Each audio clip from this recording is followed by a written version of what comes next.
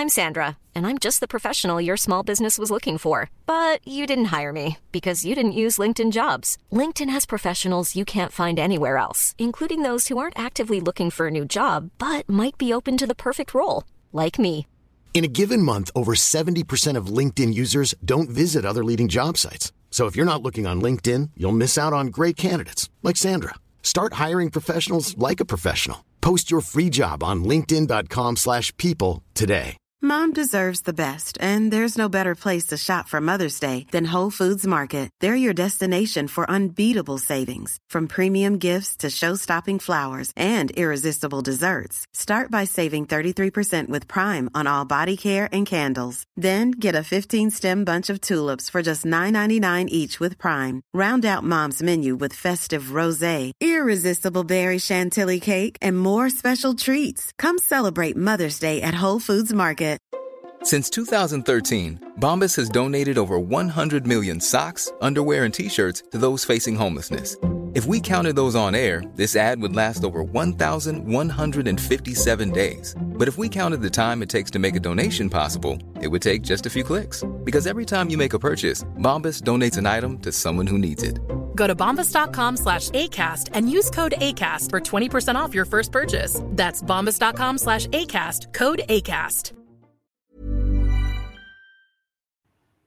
Ladies and gentlemen, good evening. Monday, 8 p.m, the online Darts Live Lounge. Me, Phil Bars, Lee Boyce. There's a blank space next to us.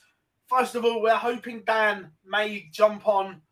He's been held up with the kids, and Gob's having a night off because he was in the south of the country, so he's decided to go and see his family. Bless him, Boycey. No, not at all. I ain't having none of these whatsoever. You only have a Monday off if it's a wedding. We know the rules. They're very clear. No wedding, no Monday off. Dob, disappointed. Hopefully we'll see Dan shortly. How you doing, bud? Look, chat room is rammed already. How we doing? Daniel both in. Bob, Tommy, Nicholas, how we doing? Malachi, evening. Craig, Owen, James. Owen is in. Liam, how we doing? Rose says evening. Yesterday was a brilliant day of darts. Absolutely. Alex is in. Kieran, Jamie, Bob, Carl from Darts Tracker is in. Hope you are good, mate. James is in as well. Bob says, hope you had a good weekend in Dortmund, Phil. It was a long 4 days, and I'm looking forward to my own bed. Running on about 2 hours. So I had an hour on the plane and an hour on the sofa this afternoon. It's been a busy time, mate. It's been a busy time, but look, it's good. That's too much sleep for you, Phil. You shouldn't have had the hour on the settee. The plane was enough. Yankee Clipper is in. Happy Halloween, everyone. November the 1st tomorrow, so you know what that means, Boise. You know what we mean? It's Halloween, so Dobbs out on the street or treating. That's where he really is. No, it means tomorrow I can put my Christmas tree up, yeah? No. Behave. Why not? Don't you start. I've had this debate with the missus till she brought some Baileys and she thought now it's Christmas. We can start them the decorations up. No. Put that Baileys away if it means the decorations are up. World Championships when Christmas starts. We all know that. No.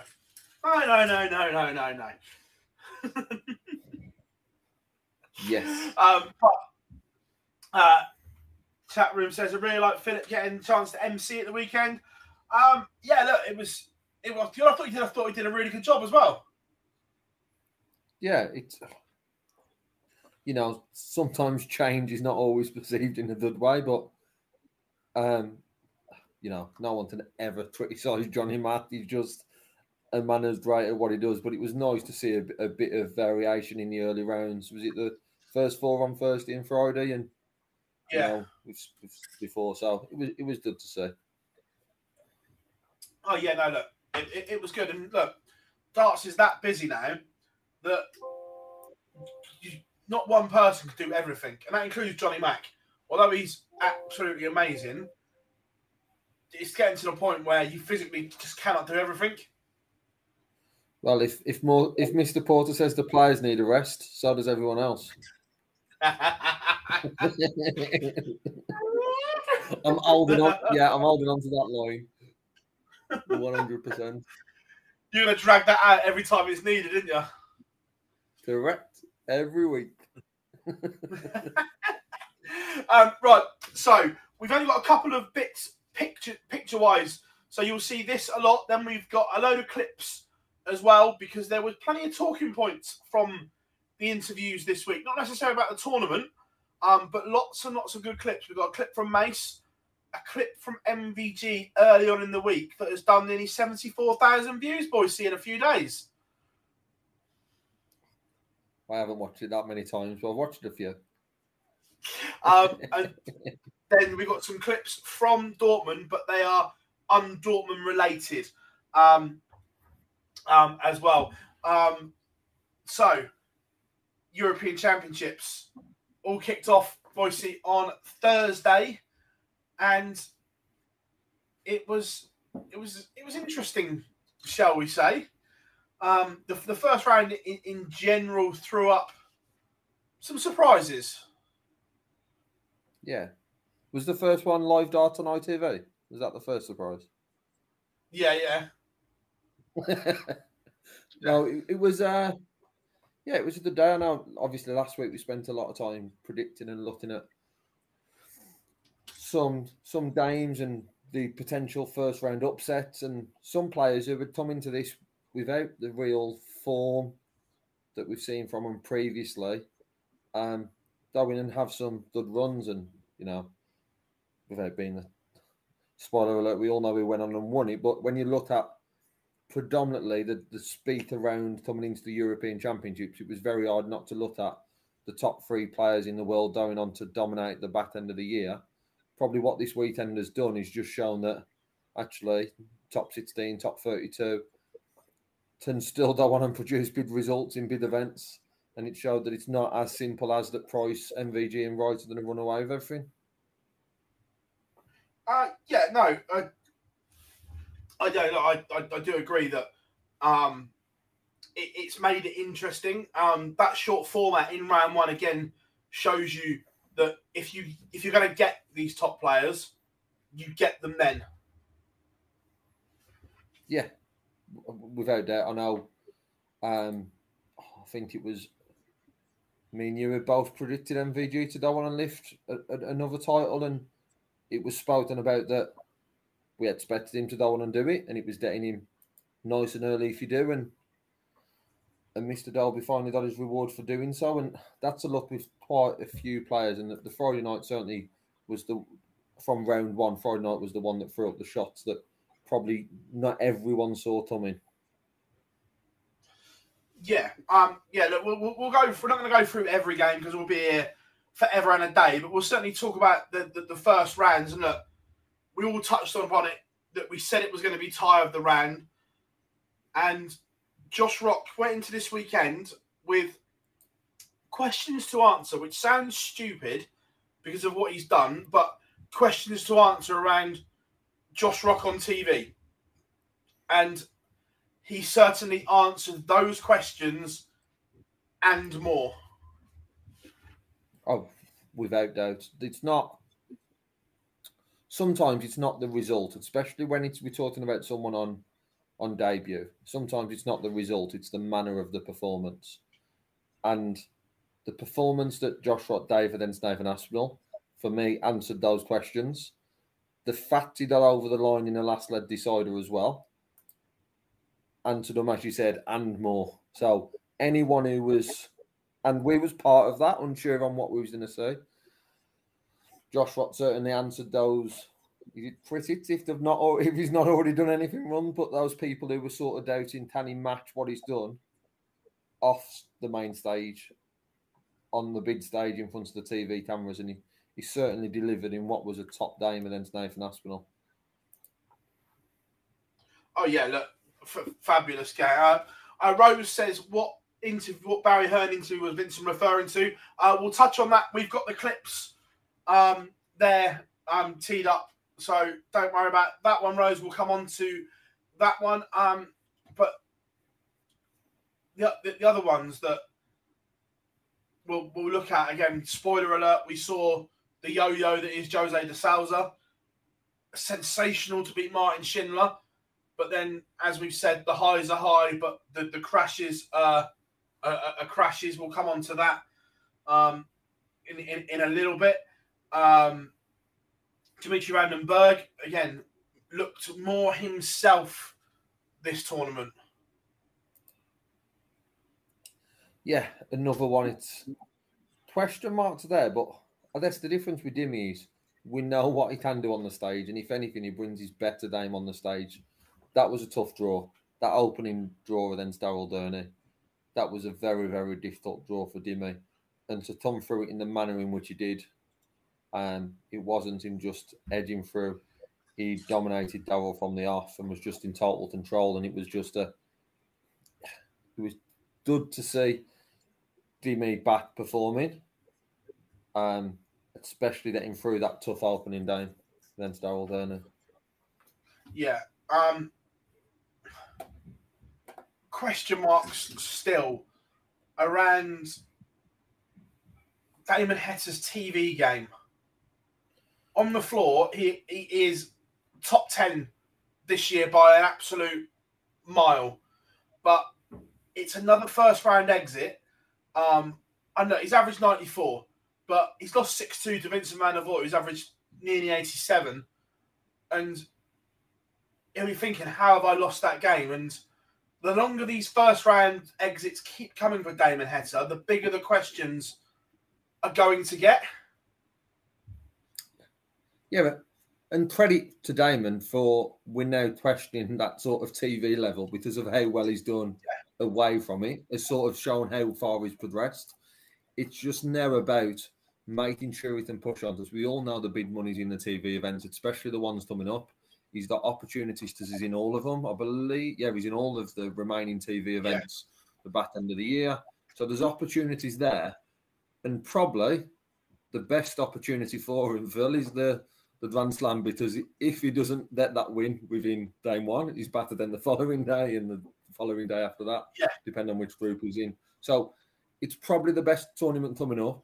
However, as we know, we're saying this is a short format. Grand Slam is just brutal. So if Damon Hetton get that first win in the Grand Slam, it probably then just gives him huge confidence down into the back end. But there is that concern there. We all know the game's there for Damon Hetton though to push on to bigger and better things. Oh yeah, 100%. Just going to jump into the chat room. Johnny, don't worry. I'm sure that argument will come very shortly. Evening, weekly darts cast. Hope you are good. Aaron is in, saying 2 months away. I've missed the show. Great to have you back. So the big surprises. Chris Dobie has finally ended the run of defeats against Michael van Gerwen. And to be fair, he outplayed Michael in this game. Even when Michael hit the 160, you thought, here we go, game changer. But Dobie dug in, and on TV, I think Chris Dobie come of age this tournament. Yeah, not just the results. This should have been 6-3, probably.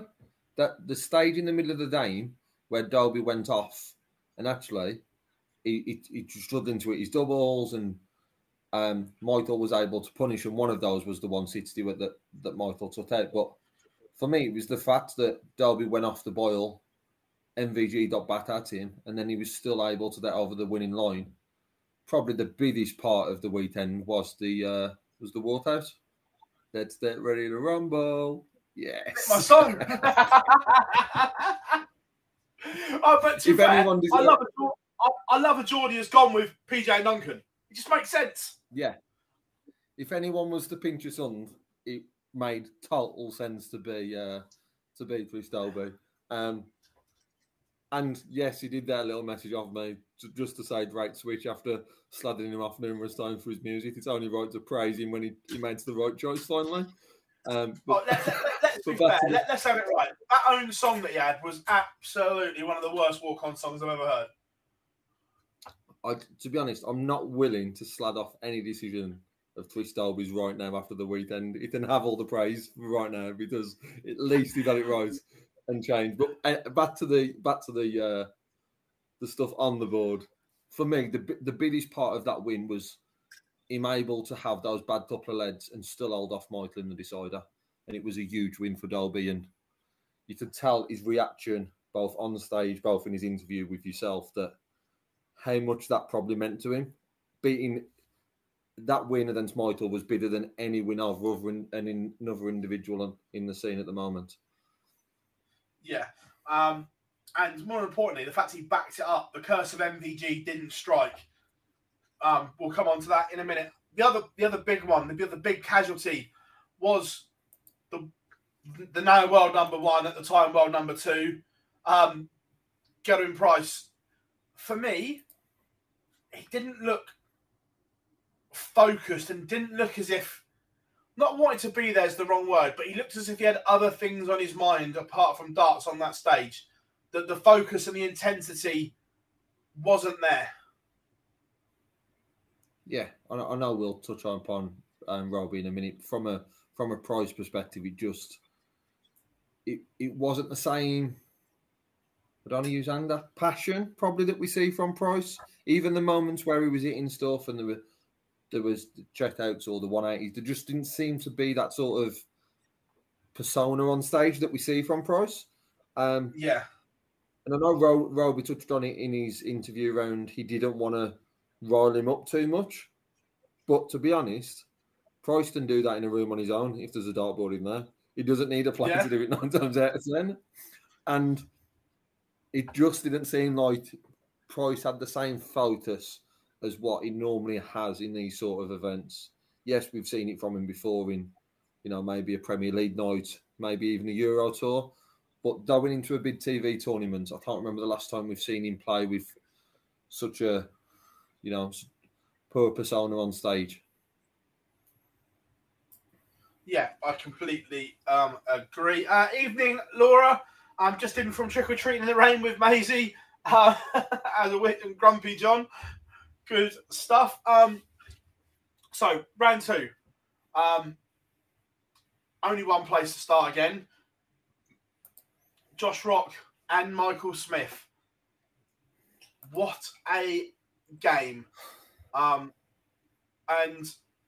both of them take a bow because it was just a sensational game, and it took a half mistake from Josh Rock and a fabulous 1-2-1 finish for Michael Smith to win it. And we got the Taylor-esque celebrations from Bully Boy as well.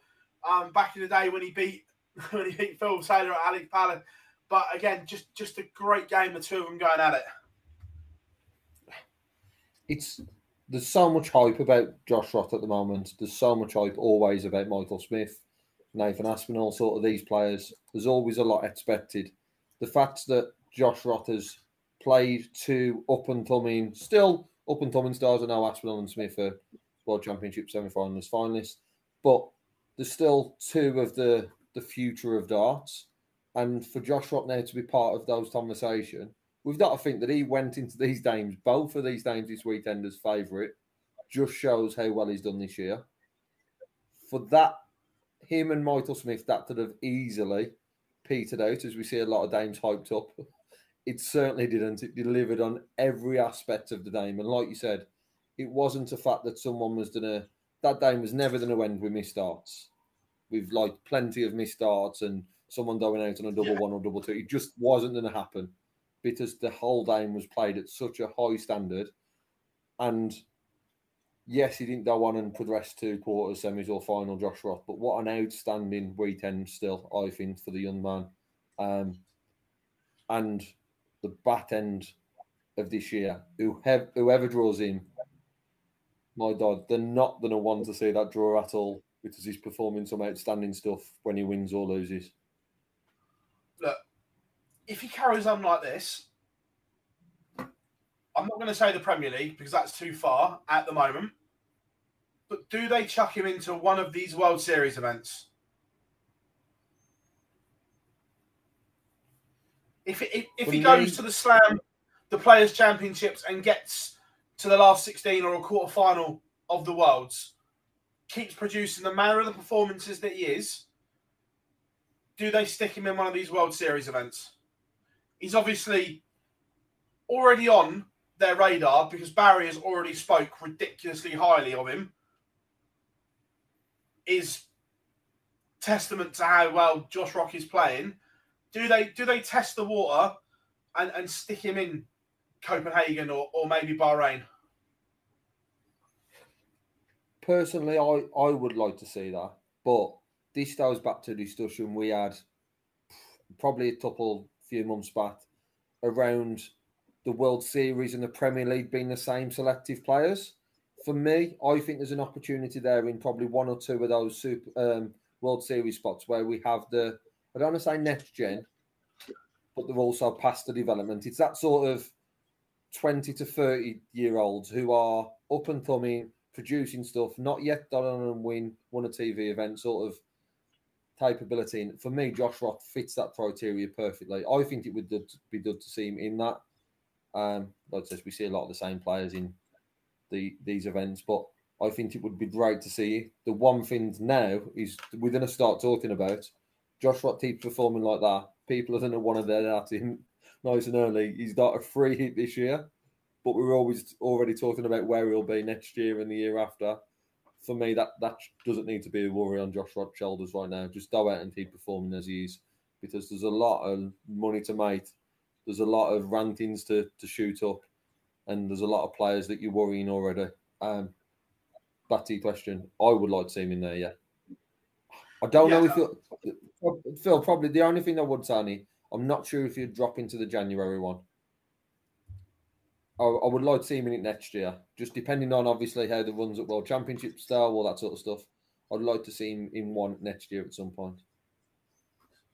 Yeah, look, it's going to be interesting. I suppose the big talking point moving in to the Sunday, Peter Wright, Ross Smith. On the Saturday night, Peter Wright went back to the first World Championship darts, the ones that he scores with for absolute fun. And I know Carl was in. It was either 10 180s in 10 legs, or it was something ridiculous, or 11-11. I can't remember which one it was, but at one point he was on a 180 every leg of the game. Played beautiful, and then on the Sunday we see him start with the gold ones, the second World Championship dart. Quick switch back to the ones that he absolutely battered the treble 20 with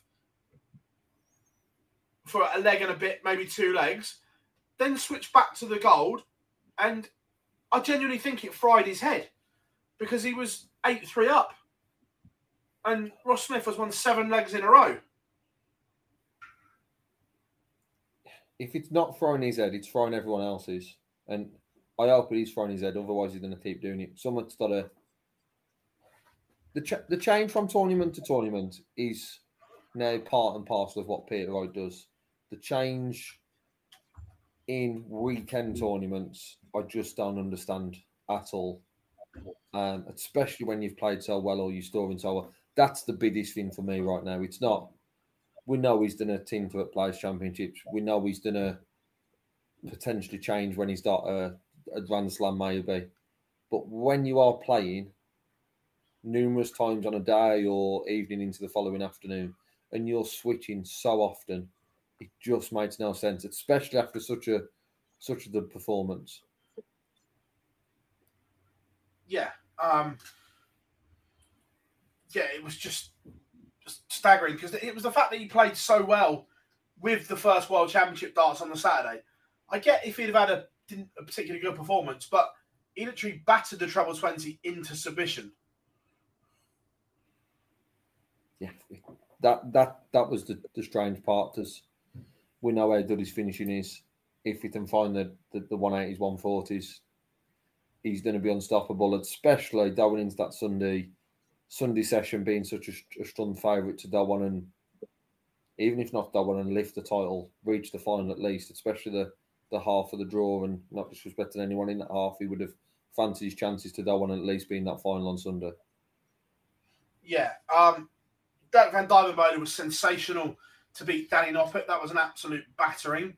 And at this point in the quarterfinals, in the first gun, Luke Humphries against Michael Smith, that burst from Michael Smith was nothing short of world class, because Luke Humphries was playing well and in control, and Michael Smith has just found a run of legs that would have smashed up anyone. Yeah, across Sunday, there was some of the best stuff we've seen from Bully Boy for me. Across the day, obviously, we've seen him have spurts and dames, but on Sunday, there was moments where I thought he was at his best, and your name being on a trophy sort of thing. It looked like he was playing that well. The confidence was there. The finishing was very good. There was just so much from Bully Boy on there, and there was signs. Probably the best part of his day was in that Luke Humphries day. That run in there was just sensational from Michael. Yeah. Then in the semi-finals, Michael Smith beat Dirk Van Dijvenbode again. Sensational. And then Ross Smith edged out Chris Dobie. Man, set up the all-Smith final. And at this point, pre-game, everyone's thinking it's finally time. However, Smudger had something else to say. And look, absolute kudos, first of all, to Ross Smith to average 101 in your first TV final. And it looked as if he had no nerves. He didn't stutter once. It was a faultless final from Ross Smith. It was. From that turnaround in the quarterfinal from Peter Wright, the man was just in control. He was in control against Dobie. He was in control against Bully Boy. The final night, he was just in total control, and everything he was doing was just so calm, so collective. It was just a great evening from someone who's not been to that stage before, to deliver, and still, he seemed calm throughout his interview afterwards. Everything was just delivered in such a professional manner. Probably someone that you'd expect to has won it 15 times. He's gone on and just blitzed it numerous times, and it's just a normality. It's probably the best way to explain how calm he seemed to come across. It was just a great performance that didn't allow Michael Smith into the game. I know, again, I don't want to sound disrespectful towards Ross, but on paper, Michael Smith would have seen this as his best opportunity if you look back over it. But actually, as a final performance, it's probably one of the most difficult he's been up to. I know Peter Wright blitzed at the end of the World Championship, but as an overall day, that was stunning from Ross Smith. Yeah. Evening, Cal. Hope you are good. And look, of course, Michael Smith loses a final. The trolls and the haters on social media, we get the Bully Boy bottled it again and X, Y, and Z. And it's like, I'm just simply not having that. Michael Smith has averaged 100 in a TV final and been edged out by a man that's averaged 101. That is not bottling a final.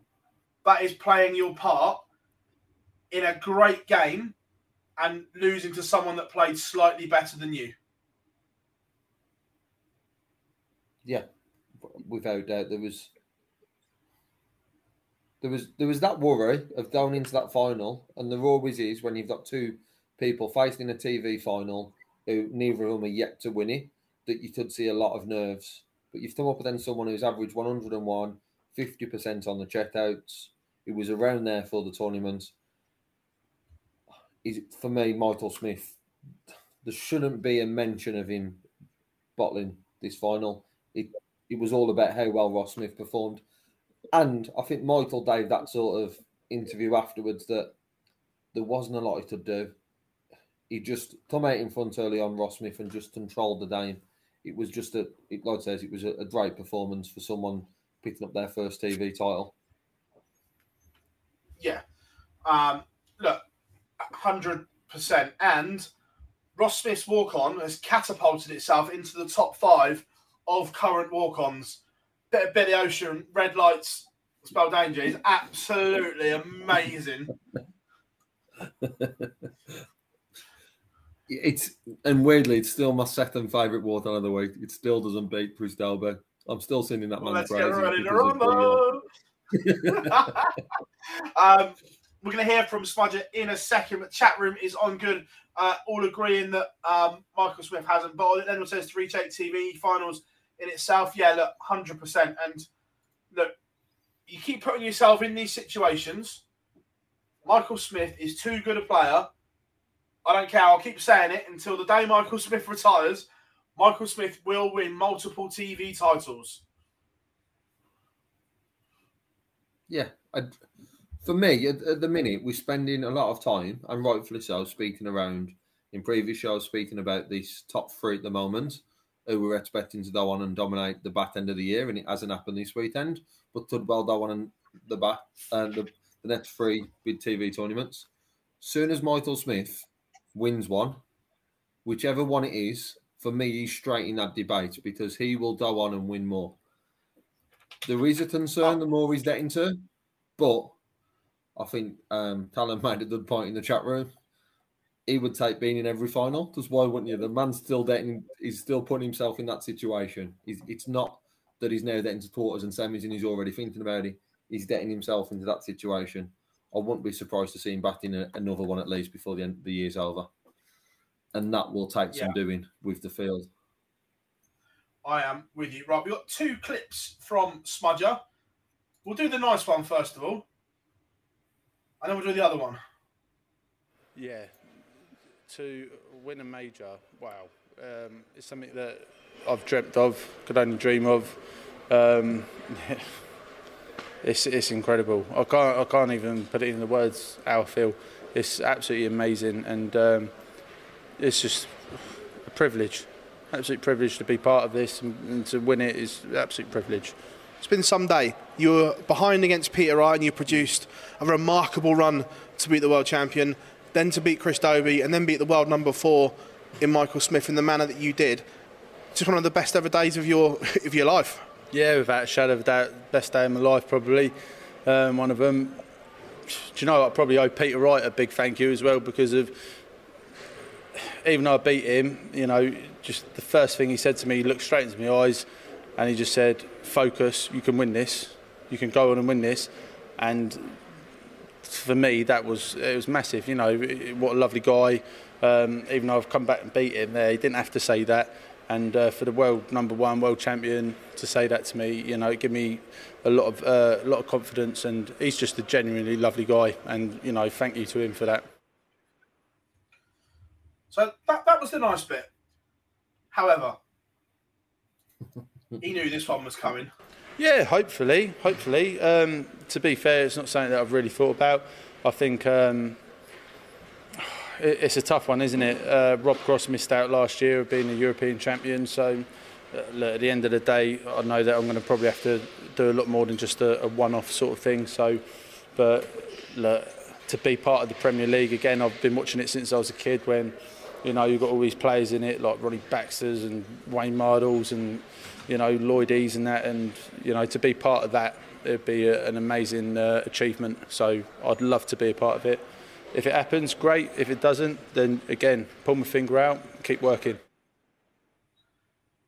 He was always going to get the Premier League question. And look, the PDC have set a precedent that, look, one, it's only 8 spots now, so it is tougher, and Rob Cross was left out last year. But Ross Smith has thrown his name into the equation. That we're not going to say he's going to get in, but he has to be on the to be spoken about list. Yeah, he has to be. And I guess from a Ross Smith and Danny Nopper point of view, right now, if they're not picking up the Slam, the Players or the Worlds, the next person they want to see picking them up is MVG winning the lot, because then if there's only 3 or 4 TV title winners, that certainly increases their chance of being in there. But it's back to it. It's not just about winning a TV title that gets you in the Prem. and Ross mentioned it there. You've dotted them all, and it's how he then progresses on. It might not be about winning another tournament, but it's can he get to the World Championship quarterfinals or semi-finals? Can he progress through the Grand Slam group and get to the back end of that? Same with the players. It's been able to put that run together that made him it's impossible for him not to be picked. And I know we laugh and joke about the Wharton sons, but that sort of Wharton sons will only help as well because it's going to be a fan favourite having that, as well as then having the darts on the stage. So he's put his name into the hat. It's going to be a interesting debate around January time. But his name is someone who wouldn't have been mentioned by anyone, and I'm sure he'll agree with that before this weekend. It's certainly now in contention. Yeah, and look, there's going to be between now and January the 3rd, if they announce it. I'm still not convinced we'll hear anything after the World Final. They may leave it again like they did. But there are many names in the equation where if you look at it right now, the top 4, barring someone doing something stupid at the Worlds, are pretty much set. That you'd say I can't see one of them being knocked out at the moment. So you would expect those to do there. Luke Humphries has had a tremendous year. Put his name in the hat. Joe Cullen got to the final last year. Will that be enough? Johnny Clayton topped the table and was champion the year before. Has he done enough? Questions to be asked. Look, from last year's 8, as we're sitting right now, I think it's fair to say Anderson and Wade miss out, as we're talking right now. And then there's question marks next to Joe and Johnny. I don't disagree. I don't see the top 4 coming out, even if something changes and Bully Boy drops to 5th, 6th. I still think Michael Smith will be in there. I personally would like to see Joe Cullen back in there. I think on debut to that as far as he did, that's the final. But we know already that just because he's got to the final doesn't mean enough. Does Jose done it the year before? So we know that isn't enough just to guarantee a position next year. I think that Tosh should have been in last year. I also now think that Ross Smith and Danny Noppert should be in. But it's one of those that will certainly open up the debate, depending more on, as I said, who goes on and wins the titles the back end of the year. If we see those 4 that you've mentioned, Phil, go on and lift the title, the Players' Slam and World Championships, it certainly opens the door even more for Ross Smith and Danny Noppert. Yeah, look, absolutely. And as if by magic, we are joined by the other Geordie. Dan is in. Good evening.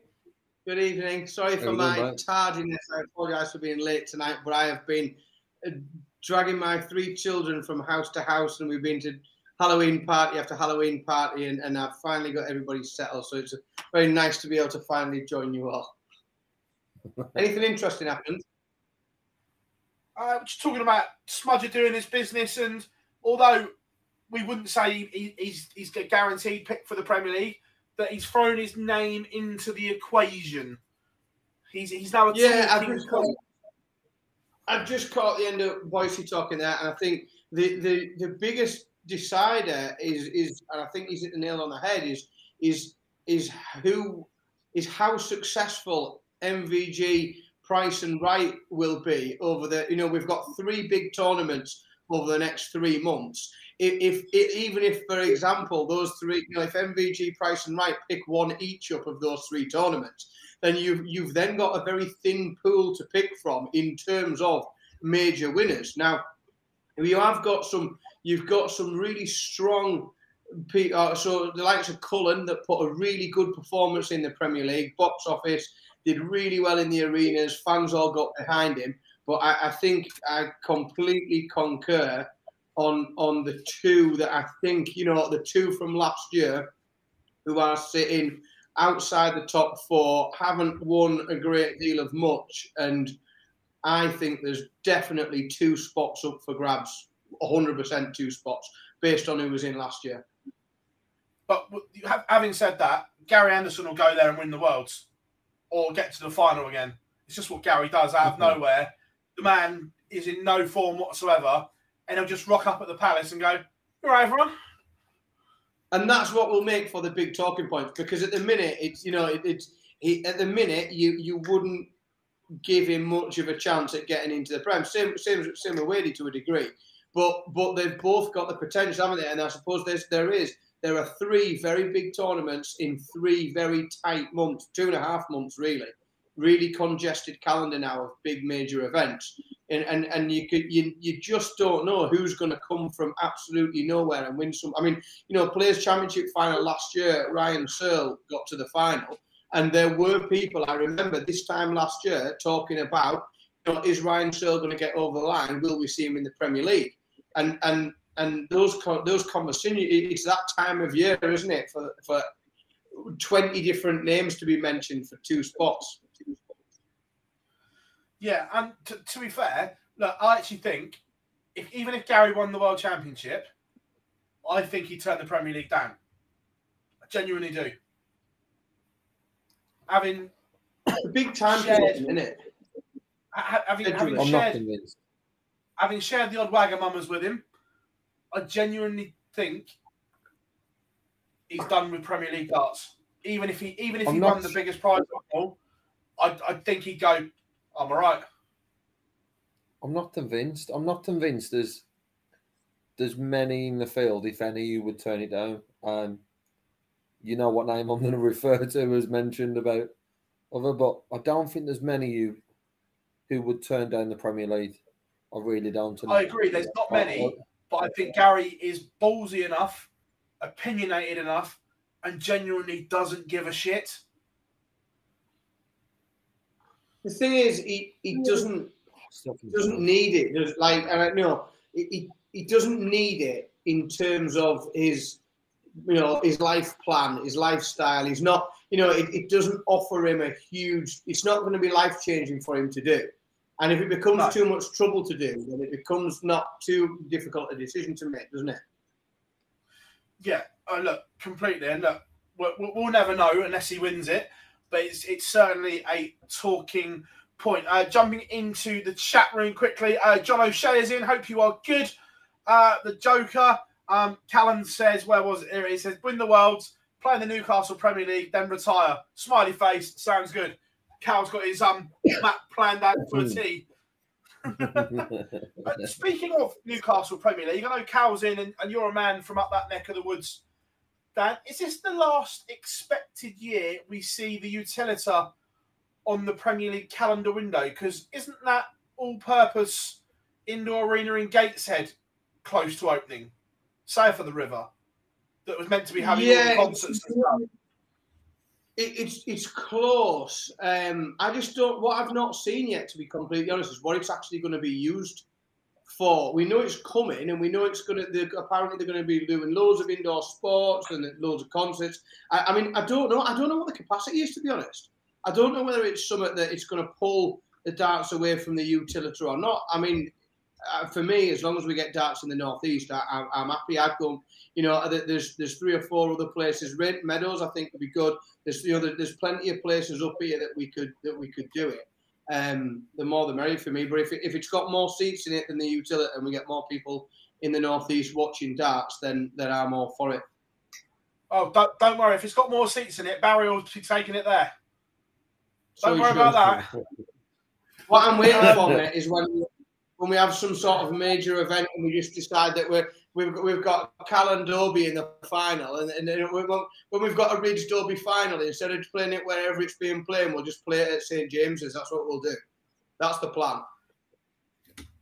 Yeah. I don't care if we've got to bus everybody from mine. If the Players Championship finals, them two, it's getting played at St James's. Yeah. Patrick, how we doing? Says, what if this is Gary's last year? Will he be picked? No, this is an interesting one. I've spoken to Gary about this. He's never, ever going to retire. He doesn't want that final year that Barney had, that Taylor had. He said he will never retire. He'll just not turn up for tournaments, just not enter them until he loses his card and then just disappear. Disappear to the seniors. Disappear to the fishing lake 7 days a week instead of 5. Mike says, will they announce the PL after the World Final this year? I don't know. And if I'm being honest, I quite liked the fact that the PL announcement wasn't straight after the World Final, because I've always thought that the Premier League announcement 10 minutes after the trophy ceremony almost takes something away from the world winner a little bit. I agree. Yeah. I just think I think it should be all about that for that day. I wouldn't care if they did the day after, but I just think that day and that moment on the television, on the TV, it's all about the winning of the World Championships. If they've already decided the 8, announce it before the final starts, but not after. Yeah. Either go before or day or two later for me. Right. Have we caught up with the chat room before we move on? He's already started to disappear, yeah. Right, so from there, we were then going to go to this one. As Beau Greaves books her place at Alexandra Palace as the second in the order of merit behind Lisa Ashton, winning all 4 events this weekend, played some sensational stuff, boys, and she will make her debut in December at Alexandra Palace. What an achievement for someone who's played only 8 events, has won all 8 events, 52 dames, I believe it is. So much taught about the first weekend, it being the field not being as strong as what now the second weekend is. The levels that she produced throughout the 4 events this weekend, and not just that, the pressure that was sort of there for her to challenge Fallon for that second spot, which it ended up being just those 2 sort of challenging for that, and how she performed in that final against Fallon was just ridiculous. Not just how well Beau played, full credit to Fallon, at 3 apiece. Both of them were outstanding on throw. There was just, similar to what you said about Josh Roth and Michael Smith. Josh Roth allowed Michael Smith half an opportunity in that game, and Michael Smith certainly punished. Same happened in this final. Fallon Dave, Beau 1 opportunity, and my God did take it with a 1-4-8. She was just sensational all weekend, and it's going to be very, very interesting to see her in Ali Palais. We've seen her obviously now go into the women's series and produce. We're now going to see her on the biggest stage of all in regards to tournament-wise. And it's just going to be interesting to see if she can go on and do it. Probably falls into a similar category to what we've spoke about Josh Roth, in the sense of moving that floor dame. I'm not saying to go on and to win those stuff or anything like that, but to go on and take the dame that she's showing on the floor and on streaming boards, and the dame she produced in that picture against Thursday in the late side final, to take that from there and move that on to, Lord says, the biggest stage of all the PDC World Championships. It's going to be interesting to see how she performs, but full credit goes to Beau Greaves. Does what an outstanding weekend. Oh, yeah, no, look, she played absolutely sensational across all 8 events that she played in, not just this weekend. All 8 were absolutely on point, Dan. Yeah, it's really, really intriguing, isn't it? It's really interesting. I think her age as well is interesting, because she's so young that I think it is. I mean, you've got to assume that she hasn't reached her potential yet. She hasn't reached her peak. You know, she's potentially far from her peak.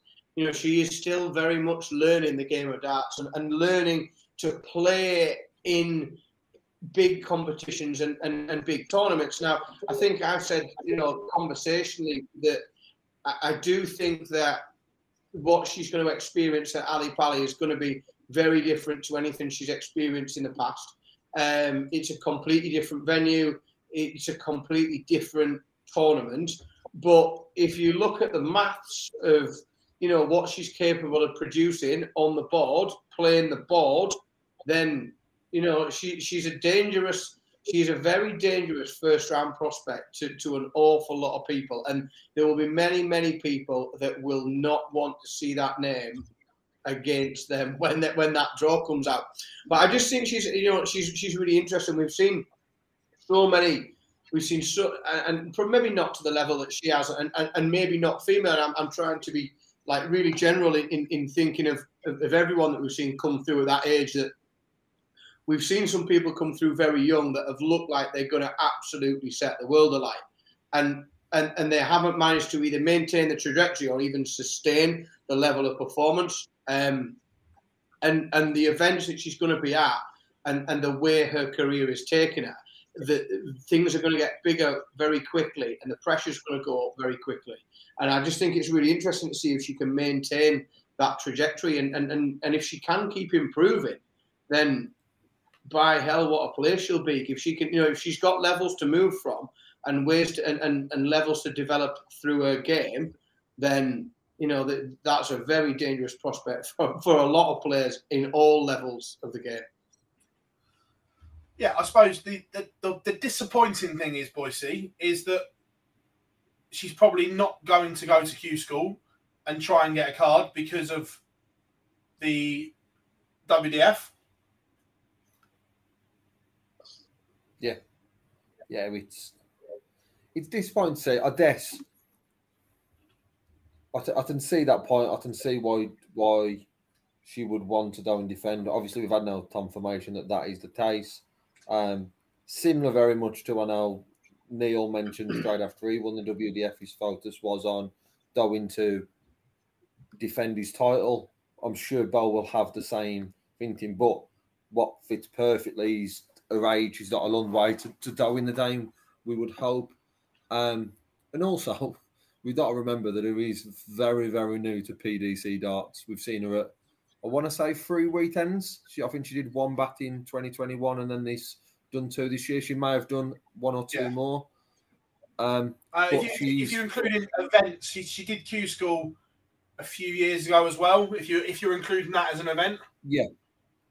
Did Q School. I was disappointed not to see her in the youth championships. So it is going to be interesting to see, but it's the first opportunity from a PDC point that we didn't see her on the TV stage. We didn't see her compete for the women's match play. So it might be the right move for her. It might be that she aligns herself this year. It's going to be hard work for whoever faces Beau in the first round. We've spoken about it before with Fun and Lisa. There is that aspect still of playing a woman. We've seen it before, but the standard that she can achieve, and there was still dips across the 4 days, but what she was able to do was find a way to win when she was dipping into the 70s and 80s with average in parts of those games. She's still finding a way to win, but that A game is top. And I'd say, I know I've mentioned that one final against Fallon, but Fallon pushed her all the way, and it just shows the level that is. I just hope we'd have to see more of Beau Greaves on whatever stage that may be. Whether it be in the Super Series, whether it be in WDF events, which are streamed, whether it be PDC events. It's just shown the level she can push on to achieve. To win that many games is just incredible. Yeah, I completely, and look, it's a fabulous achievement to go there, win all 8. And like you say, it's going to be interesting to see how the development goes. And look, I can't wait to see her at Ali Pali.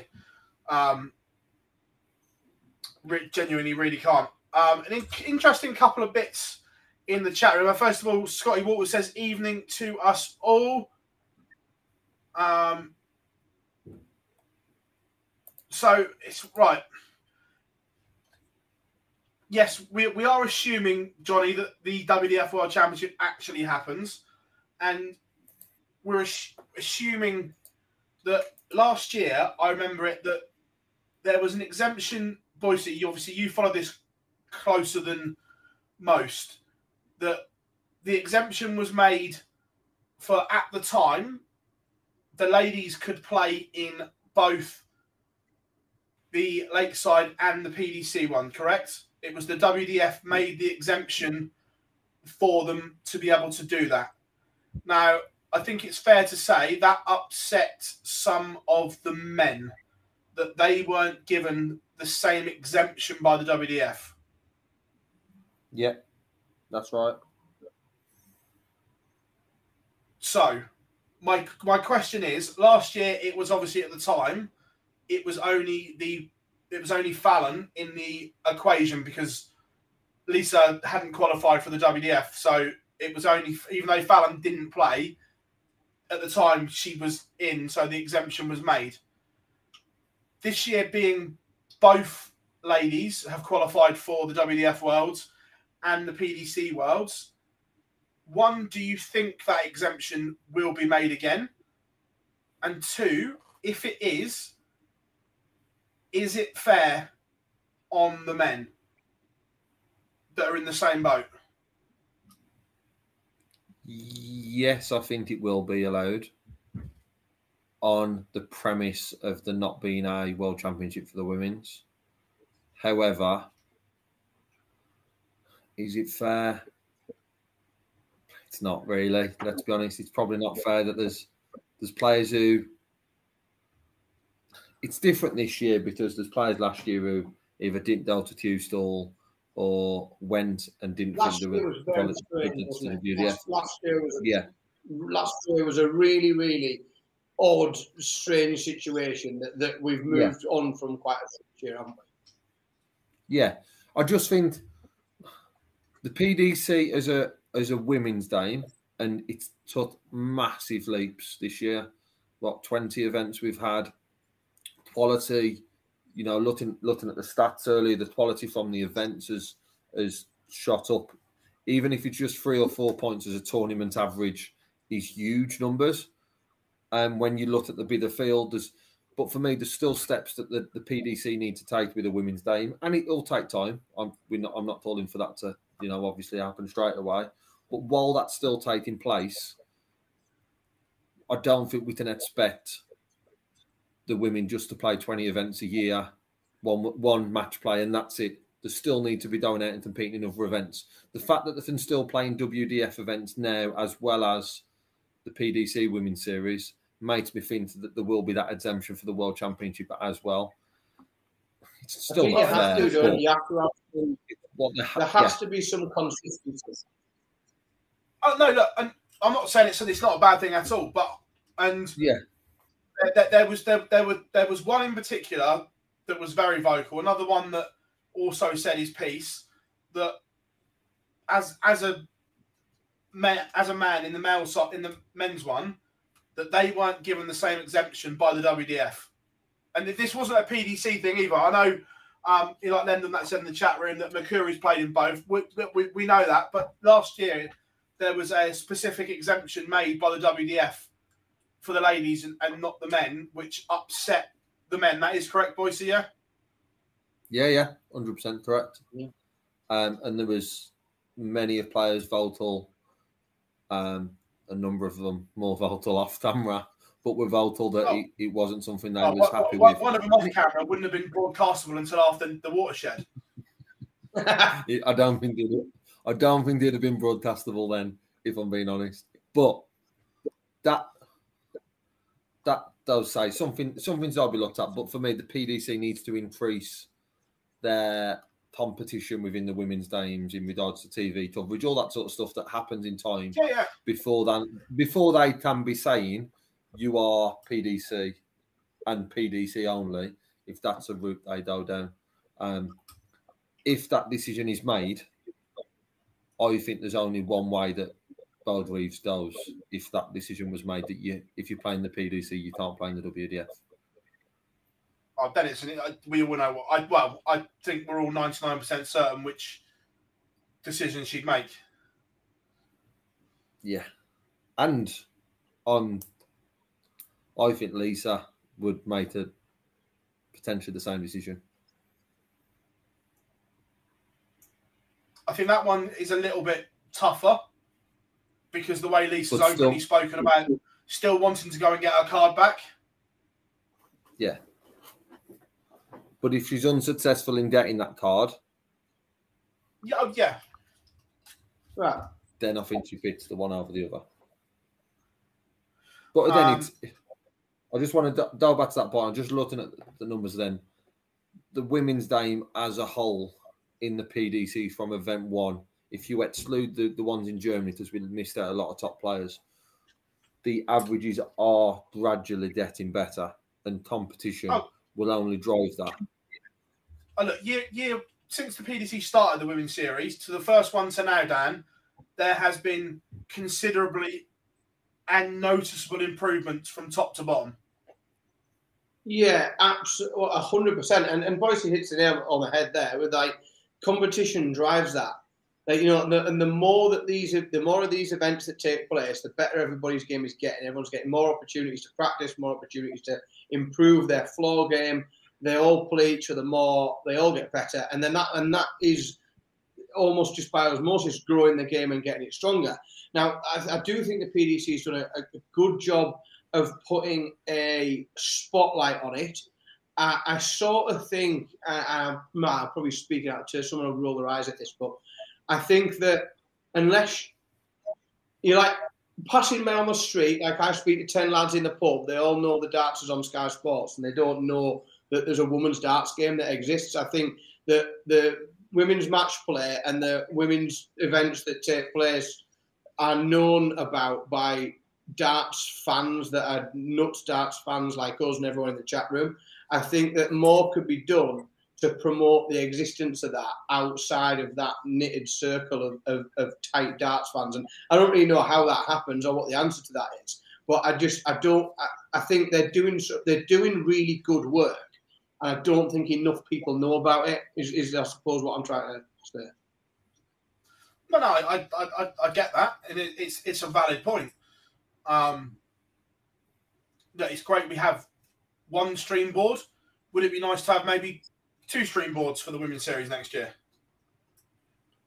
Yeah. Well, we know we've got that set up, haven't we? To be honest, go on, Dan. Go on, mate. Well, we've got the setup and we've got the kit and we've got the precedent. It's a small monetary investment, isn't it? In reality, we're not having to go and invest. The PDC aren't having to go and invest in loads more equipment and kit and everything else. They're just going to replicate what they do for a men's event. So it's in terms of the investment it's going to cost them, it's labour because they have all the equipment and there's a bit more logistical costs. And Hiring for your small business? If you're not looking for professionals on LinkedIn, you're looking in the wrong place. That's like looking for your car keys in a fish tank.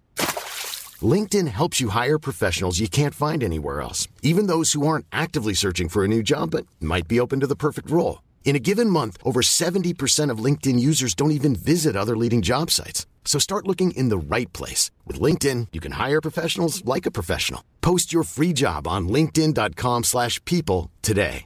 Mom deserves the best, and there's no better place to shop for Mother's Day than Whole Foods Market. They're your destination for unbeatable savings, from premium gifts to show-stopping flowers and irresistible desserts. Start by saving 33% with Prime on all body care and candles. Then get a 15-stem bunch of tulips for just $9.99 each with Prime. Round out Mom's menu with festive rosé, irresistible berry chantilly cake, and more special treats. Come celebrate Mother's Day at Whole Foods Market.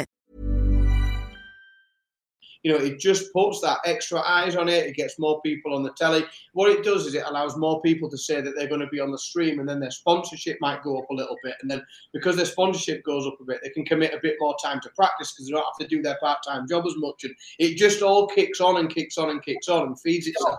And some of those little things kick through right across the game to just keep pushing it forward. Yeah, no, look, 100%. Agreed there, but look, it brought to an end a thrilling season for the women in the PDC, which was great to see. Could have 10 stream boards. to be fair, I don't think we're a million miles away from not having commentators on every board, but having a camera on every board, like via Dart Connect or something like that.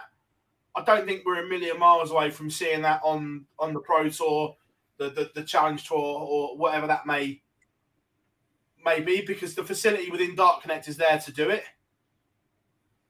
So, although, like you said, you wouldn't have a camera, or you wouldn't have a commentator for every board, but you could see the darts going in the board to start with. I think that's the steps to be made in the Pro Tour, if I'm being honest, from the women's series. And it is about making those small steps. The worst thing that could happen is rushing these women, all of them. You've got to think it's not just the top 8, 16, maybe even 32 who we're looking at here. We're looking at throwing the game. We're looking at the numbers growing.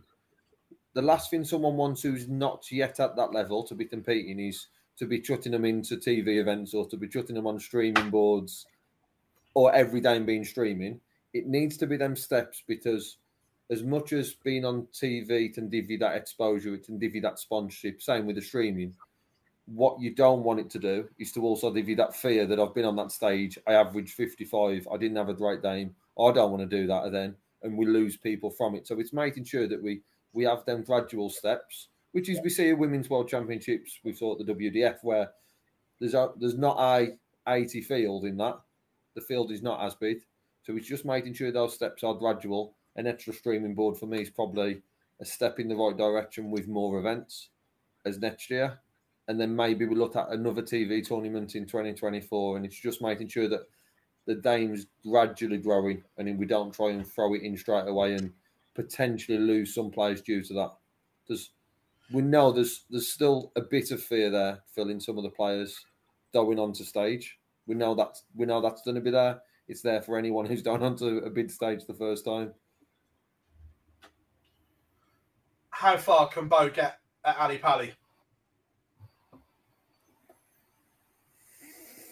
You want a prediction? Right, obviously the draw's not done, so we don't know where she's going to land in the draw, but how far do you think she can get? Second round. How far do I think she can get? She didn't get far. For me, I think she can get further than that. I think she wins her opening game, potentially, depending on who she draws, unless she gets a Josh Rock or somebody, I think she probably wins her opening. Potentially, I think she is able to win her opening game. I think we don't know what the draw is going to be like, but personally, I think she'd have to really bring her A game into the Lions' Den to get through the second. And she might. I disagree. I think she can progress further. Look, a lot is all draw depending. Obviously, yeah. It's the thing. But no, look, if she brings her A game, she can go further. I agree with Boise completely. But again, also, it's like you say, it's finding that A game on there, which more than capable. But it's also the draw that. No, this isn't just Beau as well. This would be Lisa's probably a little bit more hardened to it. But could you imagine second round you get a Gerwin Price and he gives it the big fist pump and roar in leg one? Yeah, well, I'm trying to say, like, when I think about, and I know that she's played some really good darts and she's hit some really good levels, but I'm trying to say, well, realistically, what are my expectations of any qualifier? Well, realistically, there's a decent chance that come the second round, you're going to have to play someone who's been there before. Like, that's pure and simple. They've been on that stage before. They've almost certainly won a game on that stage before, and that's when we'll really start to see. And I just think for the majority of qualifiers, that's when it starts to not start fitting together anymore, because they've hit that situation where they're on a stage playing someone who's highly ranked, who's won on that stage before, who's been there and done it, and they need to then bring not just their A game, but A+. They've got to bring absolutely everything in order to get through. And potentially could happen, but in reality, if we look at how often that happens with a qualifier coming through, like the maths tells you, it's very rare. I would just add to that that what's the difference is here is we've spoken in, you know, glowing terms about the performance she's delivered, but what she's delivered in a room with, I don't want to say no noise, it should have been, but it wasn't, a room with little noise. And she's performed in the late side, which is very iconic, but then atmosphere-wise, wasn't the same level as what PDC World Championship is going to be. And another part of that, I know someone's mentioned in the chat around the support that she'll have, or will she have the same sort of support? I personally think she will have that. She will have huge support for her, but she's never had, to my knowledge, she's never had 1,000 people streaming her on to do well, and that added pressure on your shoulders at the first time. At the age she's at, being a woman on a world championship stage, all that builds up, and there is a lot there. It's how she carries that. But for me, she's got the Dane to progress into the. I would probably go one more round than Dan. I think she's got the Dane down to the third round, but it's all dependent on that draw, because that's really fair, boys. And I tend to agree. I think, you know, it's so speculative because we can't see the draw. I just think, and I think you almost emphasised, put it in better words, what I was thinking is that, you know, once you're on that stage, is that, and in that second round, there's a very good chance that she's going to meet someone that's been there before and won a game in that environment, in that noise and on that stage with that pressure on them, and they will, you would think, approach it in a very professional way, because that's what they've done all that time, and they've played in all these different events and all these different major events. And she might walk into it and not be phased at all. But I mean, if she does, I'll be very, very impressed, because it's a big, big undertaking for someone of her age to walk into something like that and not be phased by it. I agree with what Dan said there. I think anyone making their debut on that stage, I think there will be nerves. I don't care who you are. The very first time at Ali Pali, there will be nerves for any qualifier. And it's difficult, as it is very much draw dependent as well on the fan side. Just imagine looking at the draw now, first round, you know, potentials. Someone like the playing Barney, you know how well supported he is. Bowie's done a dead supported. I can't see Beau not having a very, very good support in there. However, it totally depends on that, and the pressure on that player. We talked about it. Like says, what Fallon done was unbelievable. The pressure that was on Ted, the pressure that was on Mensah, the pressure that was on Dobie's shoulders in them first 3 rounds. That pressure is also going to be on the other players' shoulders when they play Beau, when they play Lisa. Both can perform to an incredible standard. And I think the set play does help Beau being on the stage. That one, it's not a first to 6 race. It's not a European Championship sort of thing we've just saw. I think that will probably help the fact that after set 1, if it's not done to plan, she can come off stage. She can, you know, compose herself in that way. I think she's, like I said, I can see Beau having a successful World Championship in regards to getting a win on that stage. Draw dependent, I'll add. Yeah, look, absolutely. But many congratulations to Beau for making Ali Pali, and of course Lisa as well. Right, now we're going to get into some clips, boys, because there's some good ones. Right, who do we want first? I know we would have last. Just because the one I'm thinking last will probably produce more talking points than the some of the others. So you know who I'm thinking, Phil. Right, so you want that one last. Right. Well... Daniel soon know why. Right, we'll do... Well, this man never disappoints. I mean, after the World Championship, I had a difficult time to motivate myself, because I got out of the World world champ because of Corona. Took a lot out of me, and I thought I stayed away from so many times from my family and everything. And I thought, what am I doing, Ray? This is...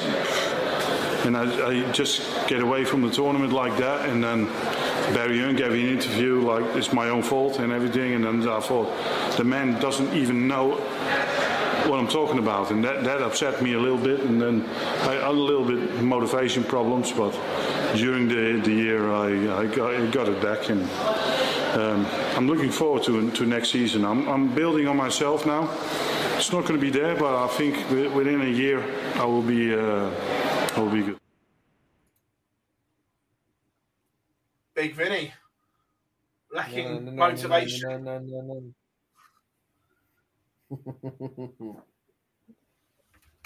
An interesting one, though.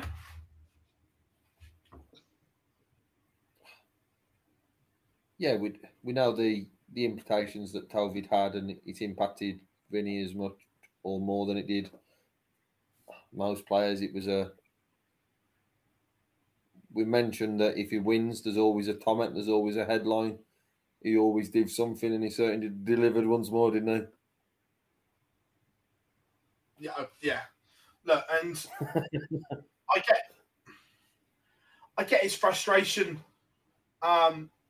as well, because, like you say, that Barry basically come out and said it was their own fault for mingling and everything like that. But when you are three Dutchmen in the same hotel that you're stuck there for Christmas, you can't really blame them for going for dinner with each other. The fact that you were in that hotel together,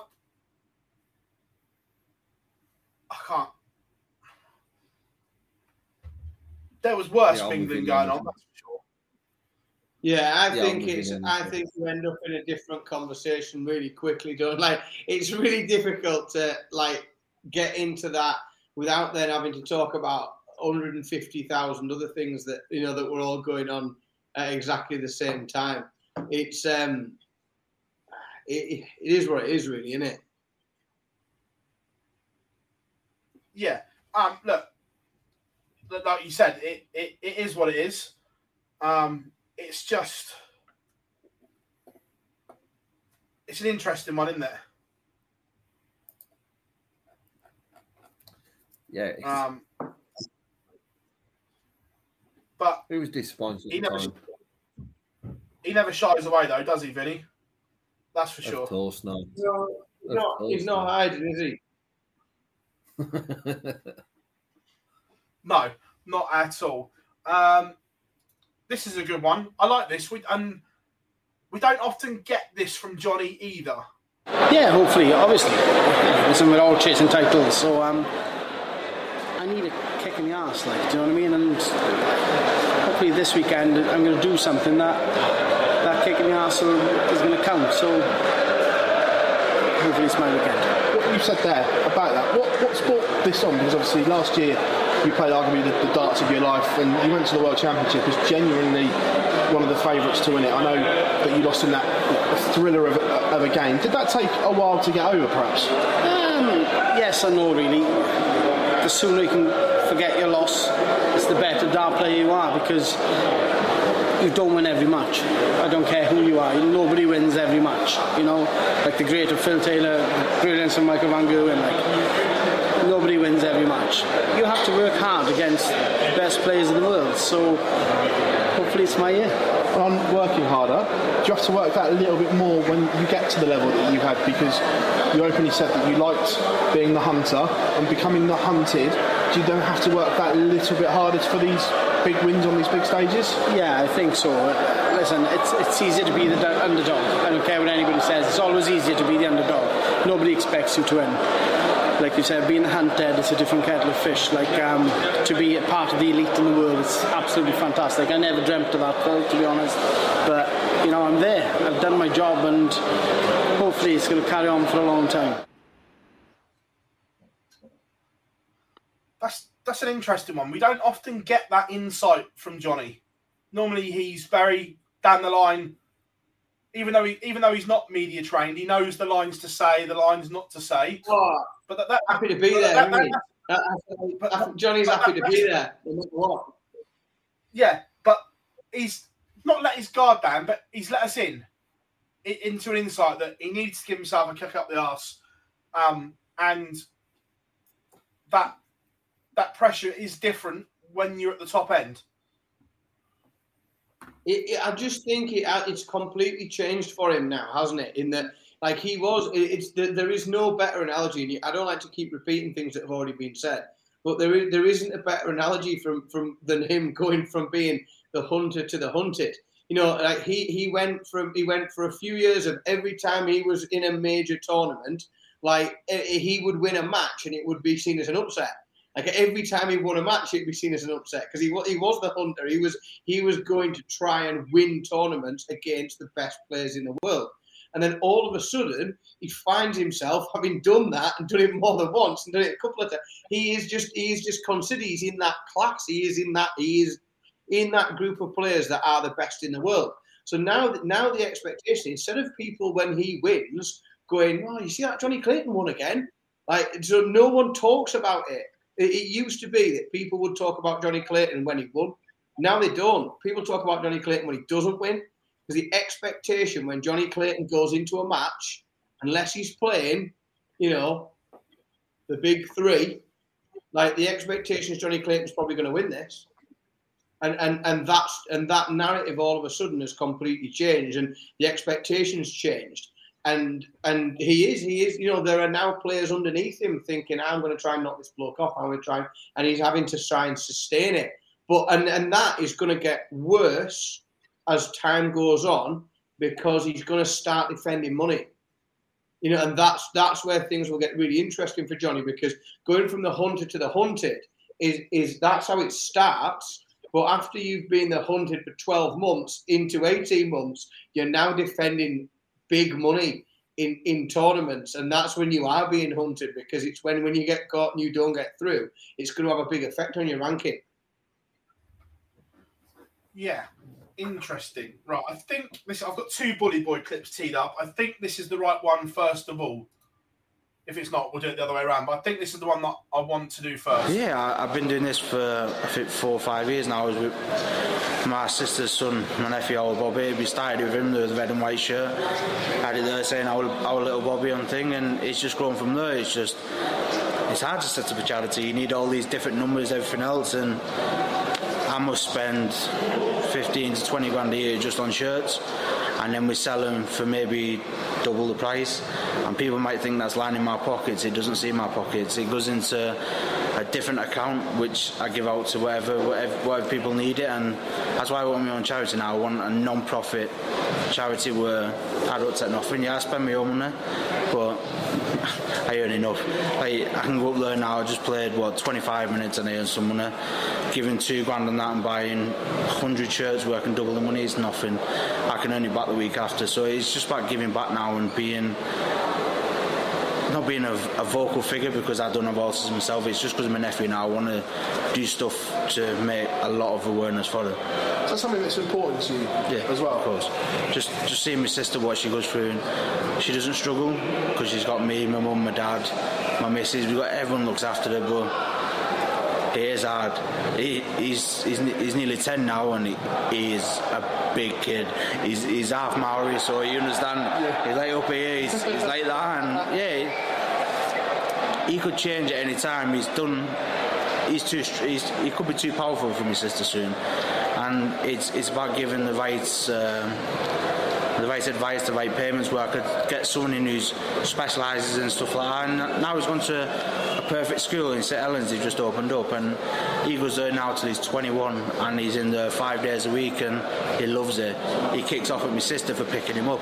He just wants to stay there now, and that's what I want to achieve. I want to achieve where I could open up my own school and I could fund everything. Where we don't need a council, we don't need an MP or nothing, where everything comes from silly things like this, where I can set up everything and do everything myself and watch kids thrive that nobody else would care about. I freaking love that. So and this is the side of Bully Boy and other dart players, but Bully Boy in particular, we don't see too often. Boys seeing it was just a fascinating listen to him, and you can tell by the tone in his voice how much this means to him. Yeah, what people do, what a lot of dart players do for charity and all that sort of stuff is fantastic. We've seen bits of great stuff like Peter Wright with a Tyle Anderson shirt for Tyle Anderson's family quite recently, and he opened up about that. But when it's so close to you, and when it's so, this is Michael Smith's family and a family member he's talking about with autism, it's just so great to see what Bully Boy is willing to do to give it back. And as he mentions, yes, there's a lot of hours going to a dart player. It's not as simple as 25 minutes on a board, like he mentions there. Obviously, they put hours and hours in. But the vast amount of money that these players earn, and Bully Boy earns by reaching all these finals, the fact that he's willing to look away from the sport and do some great things. There's a lot of bad press about sportsmen, not darts, or you can look at football around what they do with their money and the investment and that sort of stuff elsewhere. What Bully Boy's doing here is not just looking to raise money. It's the awareness piece as well, which is just as crucial for me. And the fact that Bully Boy's doing it for autism. I've known someone who's autistic, and the family itself, it can be quite difficult. And especially when they get to that age, still can be so important for them, even more important. And the fact that he's able to support not just a family member, but he's looking to grow that support wider afield, yes, in his area, and then hopefully to progress that. It is fantastic. And it's great to see this side of, Michael Smith. Not just I don't want to say token gesture sort of help. It's the fact that he wants to go out, he wants to spend his time on building up his own charity and his own foundation, which is great. It really is outstanding from Michael Smith, and I totally applaud it. I think it's a great touch. Yeah. Completely. First of all, apology to Rose in the chat room. Gob has pressed the wrong button and timed you out of the chat room. So, my apologies, Rose. And you, when your timeout runs out in 200 seconds or whatever it is, you can then come back in and call Gob stupid.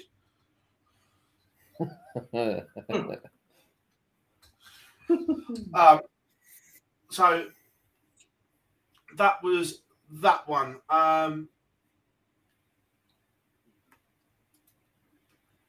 We'll do this one next, and he's brought it up again. I've played absolutely rubbish for the last 6 months, and I'm getting to the end now where I'm winding down, looking towards the end of my career, and it's a little bit of frustration, So, but I'm happy to be here, and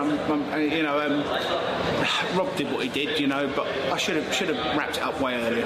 Just touching on what you said there, because you hinted at retirement at the match play as well. Yeah. Is that something that you're genuinely thinking about? Yeah. I don't need darts. Darts doesn't need me. I'm looking for other things outside of darts. I want to try and help people with bipolar and ADHD and all those other weird and wonderful things where someone like me can help for free. And that's all I'm about, I'm nothing more complicated than that. I just want to help other people. I know there's loads of other dart players that are just full of like hype and hope and nonsense. I can help so many other dart players. In fact, that's not even on my radar. I can help normal people that are in normal jobs. I can help them go further and forward in life, and that's my main aim now. I've done a charity thing. I drove towards Scotland and come back and where have you, but things are way bigger and better that are on my horizon. Not for myself, but just to help people. I mean, I just think there's a lot of people in quite a fortunate position where they don't realise how lucky they are to push on and help other people. Interesting from the machine that he's now spoken about retirement twice in a short space of time, Dan? Yeah, to be honest, I'm going to throw some cards on the table here. I've bimbled my way through the last 5 minutes. So you'll know, and the sort of boys knows as well. I've got 3 kids, and one of them is very little. He's only 2. He's up in bed now. My eldest 2, I've got a 13-year-old and a 7-year-old. My 13-year-old has got autism and Tourette's, and my 7-year-old has got ADHD. And it's like the last sort of 10 minutes or so between those 2 clips, I've sort of had to drag myself through a little bit, just keeping my brain a little bit straight. And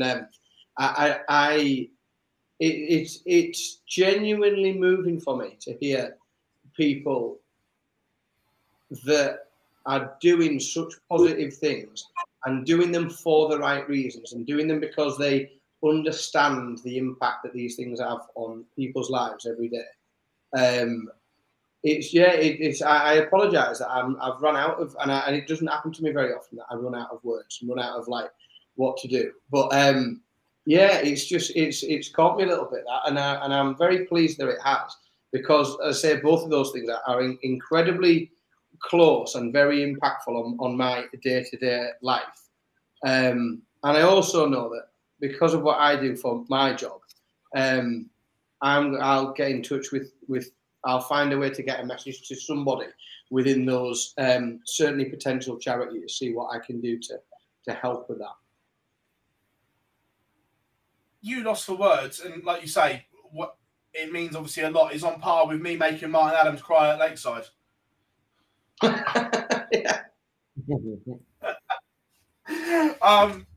yeah, no, absolutely.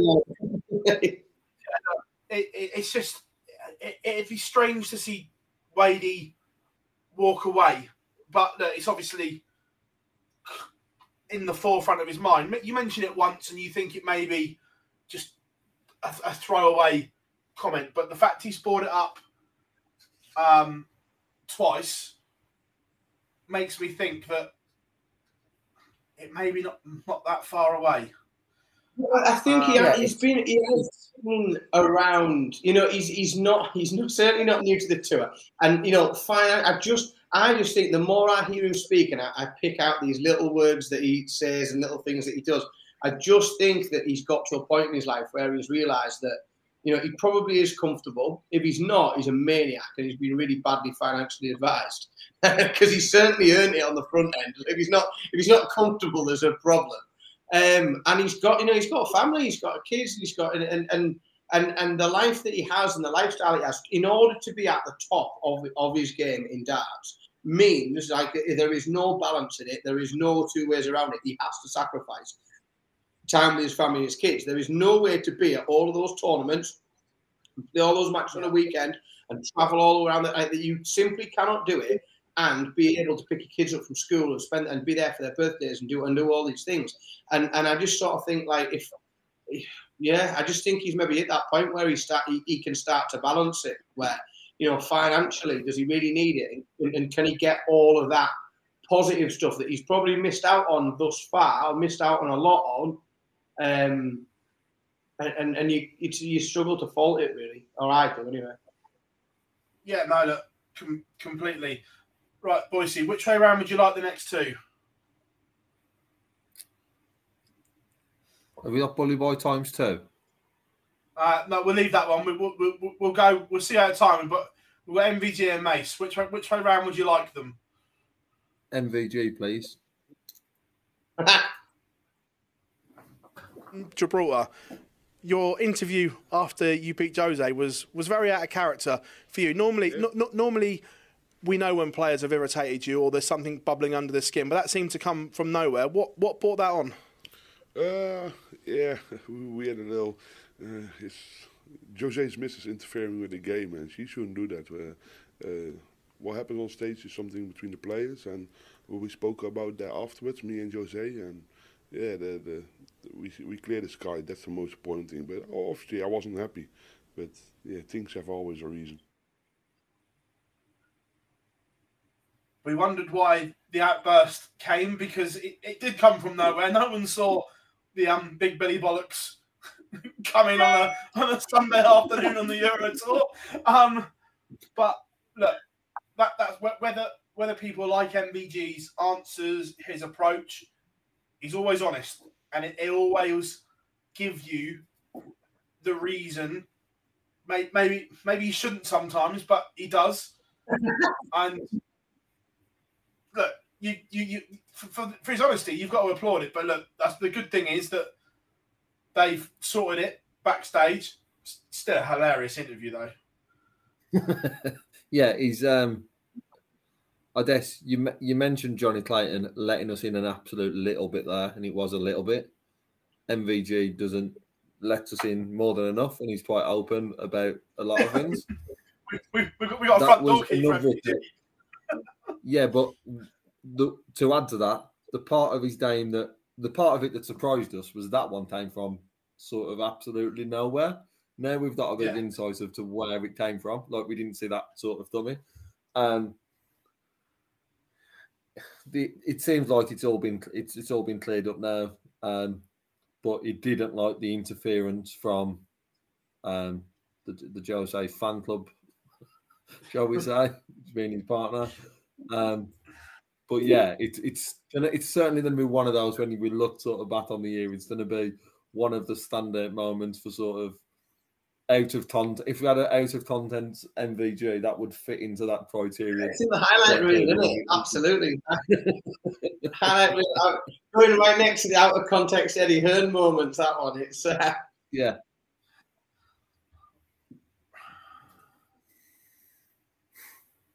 Okay. 2 minutes, 13 seconds. Here we go, mate. Give us it. Oh, he gives it all right, that's for sure. Enjoy. You know, it cannot be that complicated. You're not running a multi-billion-pound thing like Matchroom, you know, or DAZN or anything like that. You're literally, all you've got to do, all the other events take care of themselves because they've got their own organisers within the system.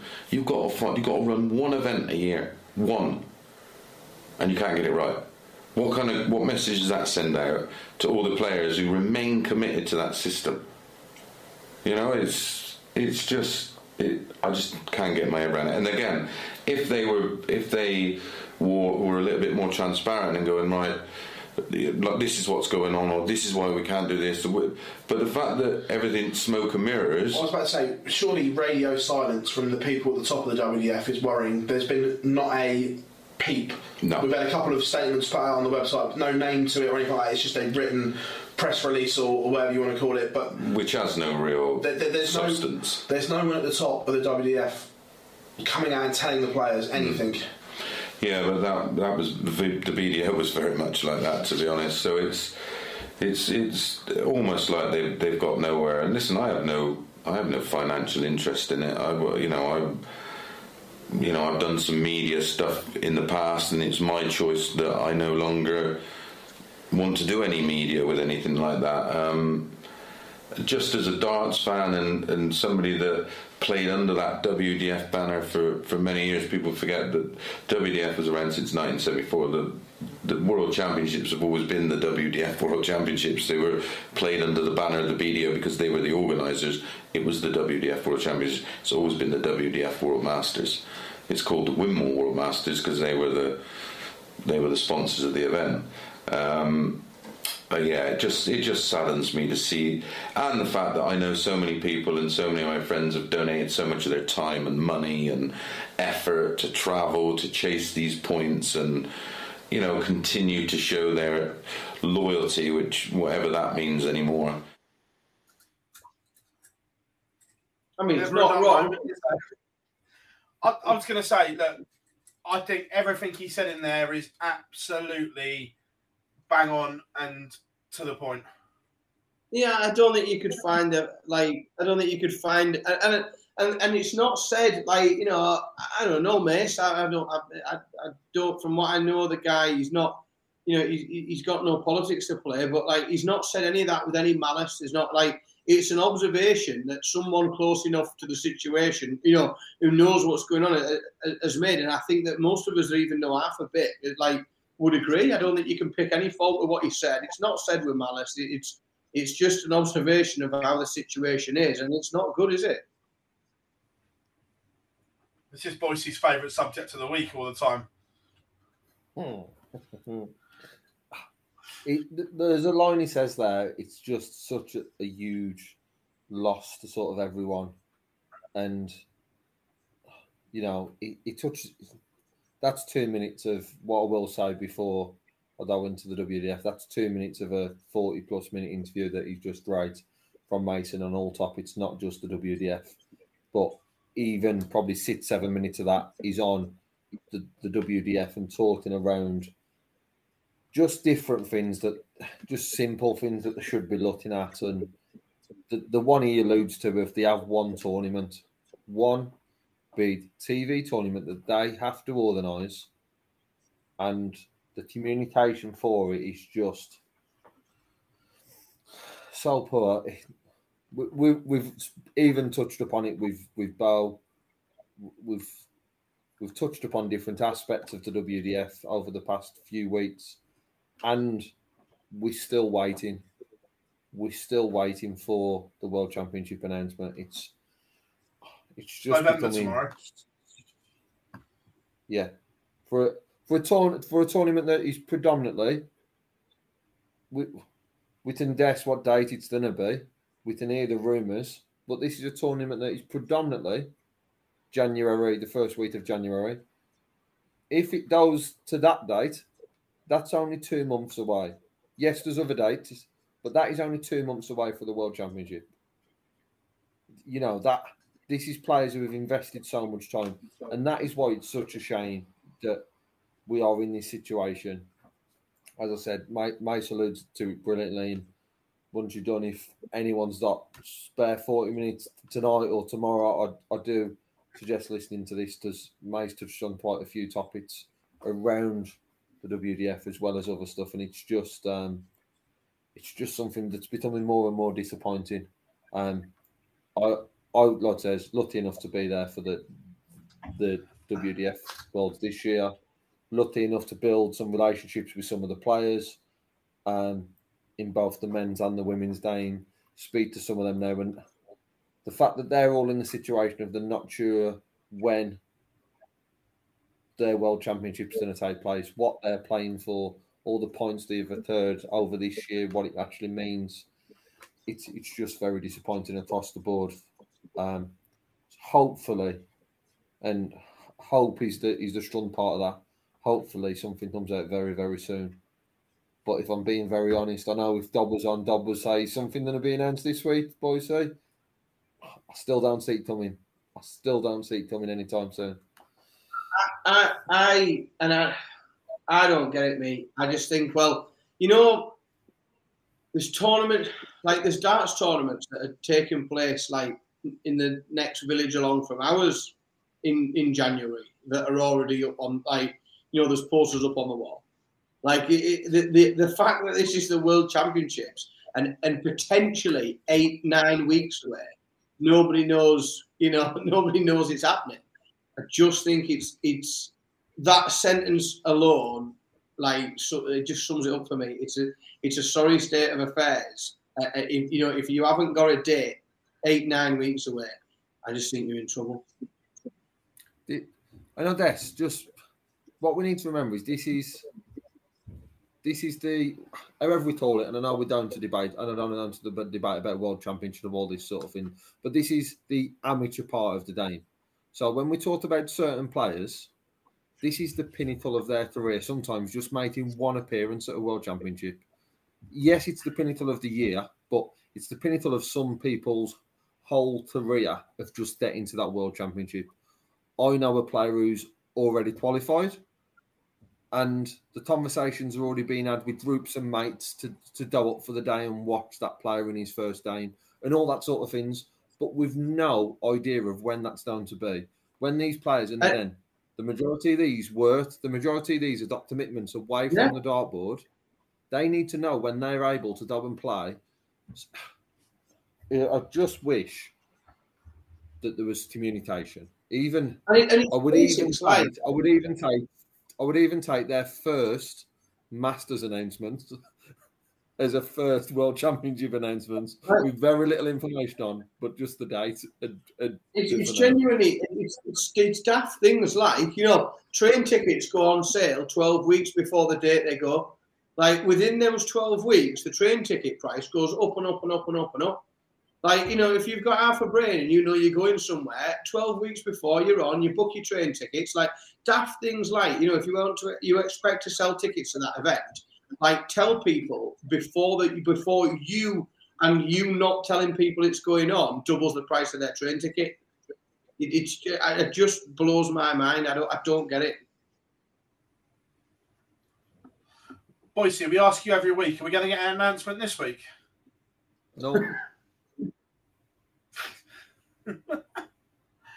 I can guarantee we're not doing that. I can guarantee we're not doing an announcement this month.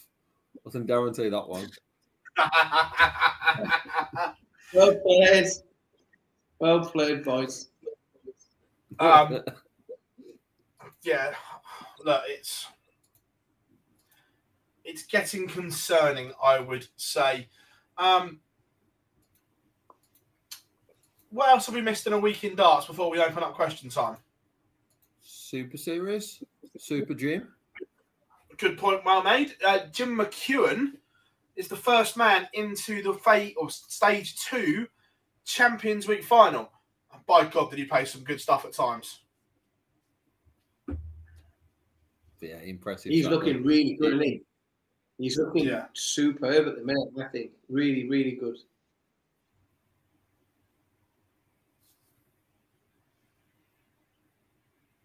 Yeah. 100%. No surprise. I think Dan mentioned it there. He's looking really good. It's not a surprise to see Jim picking up that win because of how well Jim's played this year in whether it be WDF, whether it be seniors, whether it be on Pro Tour. We've seen Jim compete in quite a array of tournaments, and he's always competed to very high standards. There was some good performances in there, and I've been unable to see today's start to the week, but I have saw the results and some of the clips that have been on socials. I'll certainly be tuning in the rest of the week and in what looks at, a good field.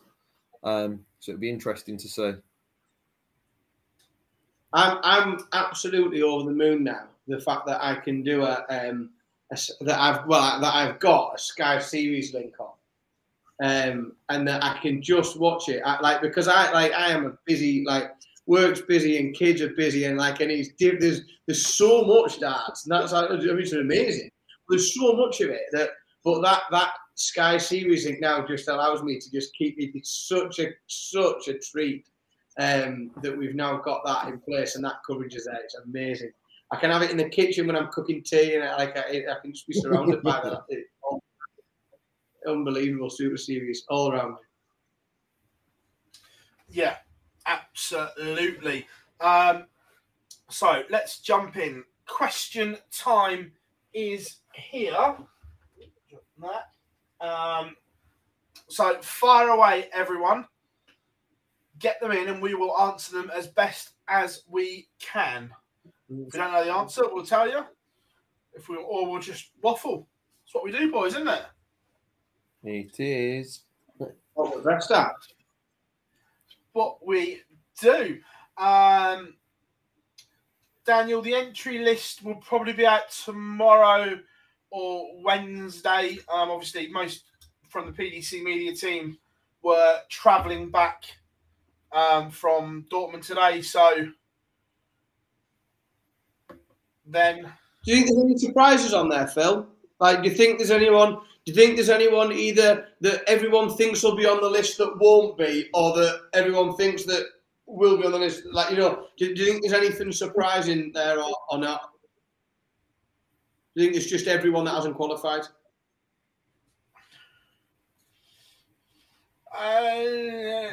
No.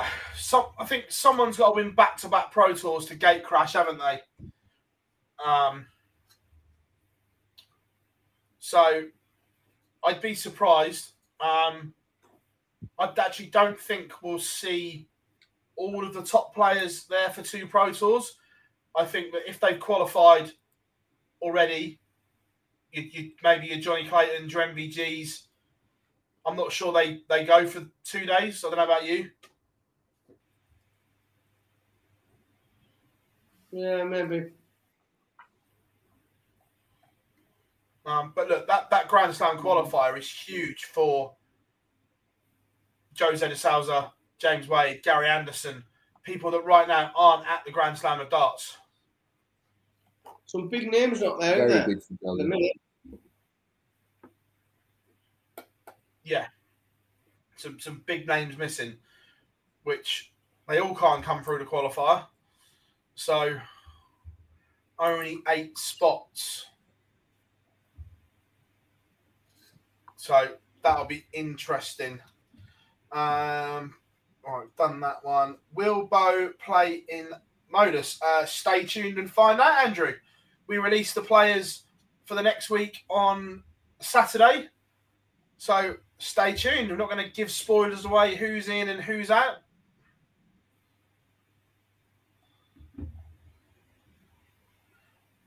Johnny, I think Beau winning all 8 in a row needs more media coverage without bashing fun. Look, I'm being honest. I didn't see much of the women's series, obviously, this weekend because I was in Dortmund. You boys might know better, but what media coverage did it get? I don't think it was too dissimilar to other weekends. Obviously, Fallon that's more media coverage than the other ladies because for me, what she's obviously achieved on TV, rightly or wrongly, I'm just saying that tends to be the case. I don't think Beau that anything different to what Lee's thought. It's very hard. What are you comparing what she's achieved to? Because I know there's a lot of talk that she's won 8 in a row, and there's only MVG and Phil Taylor who's done it in PDC in tournament wise. So it's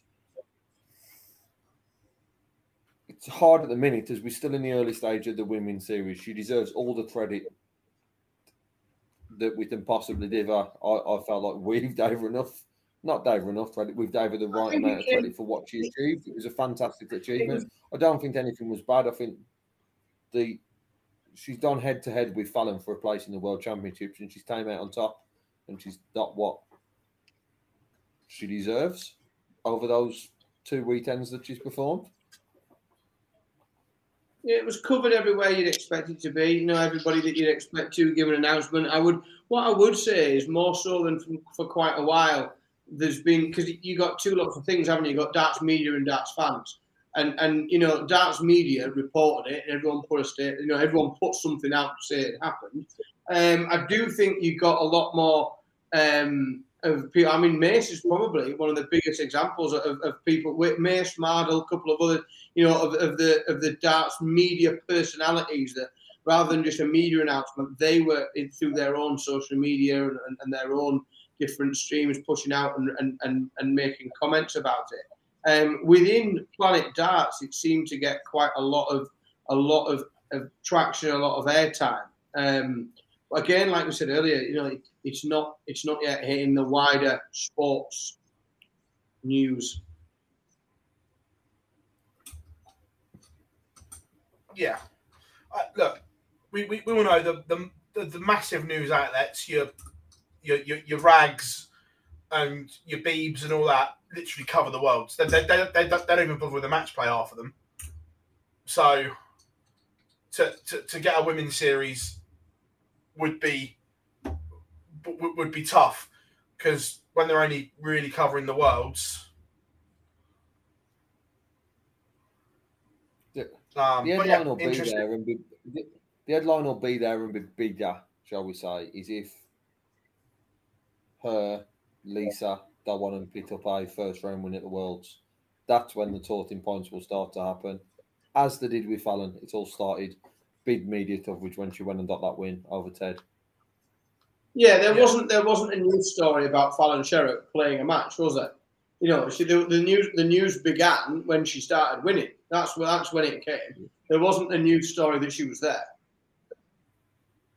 No, agreed.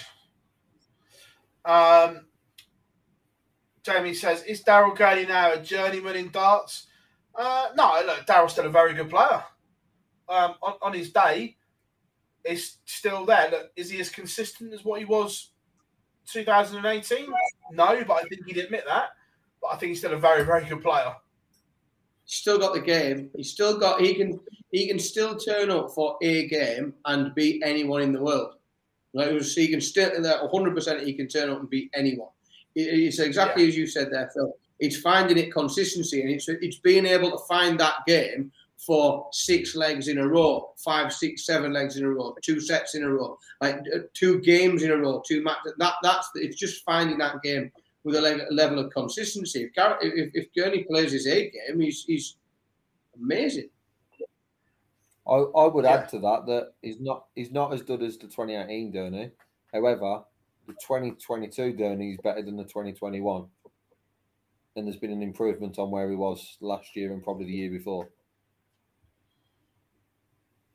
Yeah. So his game's getting better.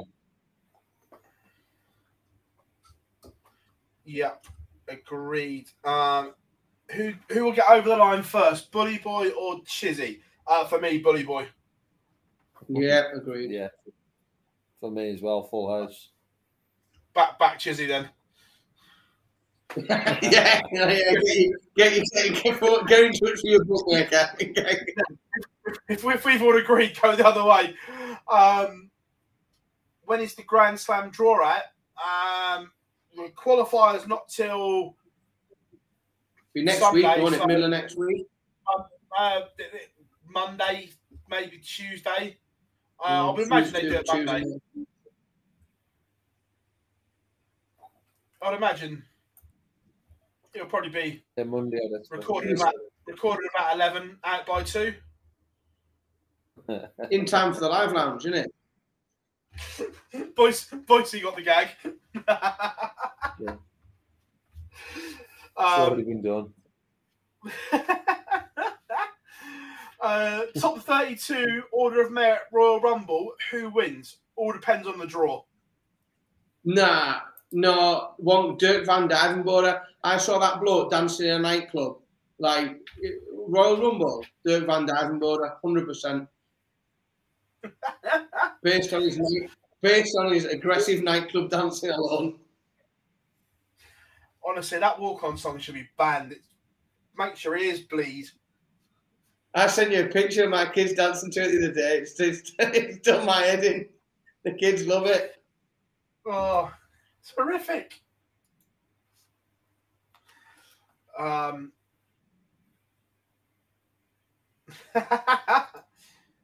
You know, Johnny, you know.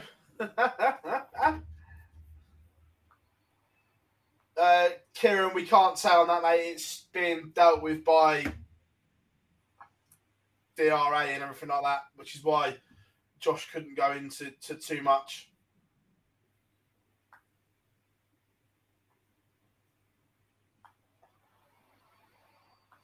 Always a pleasure, John. Always a pleasure.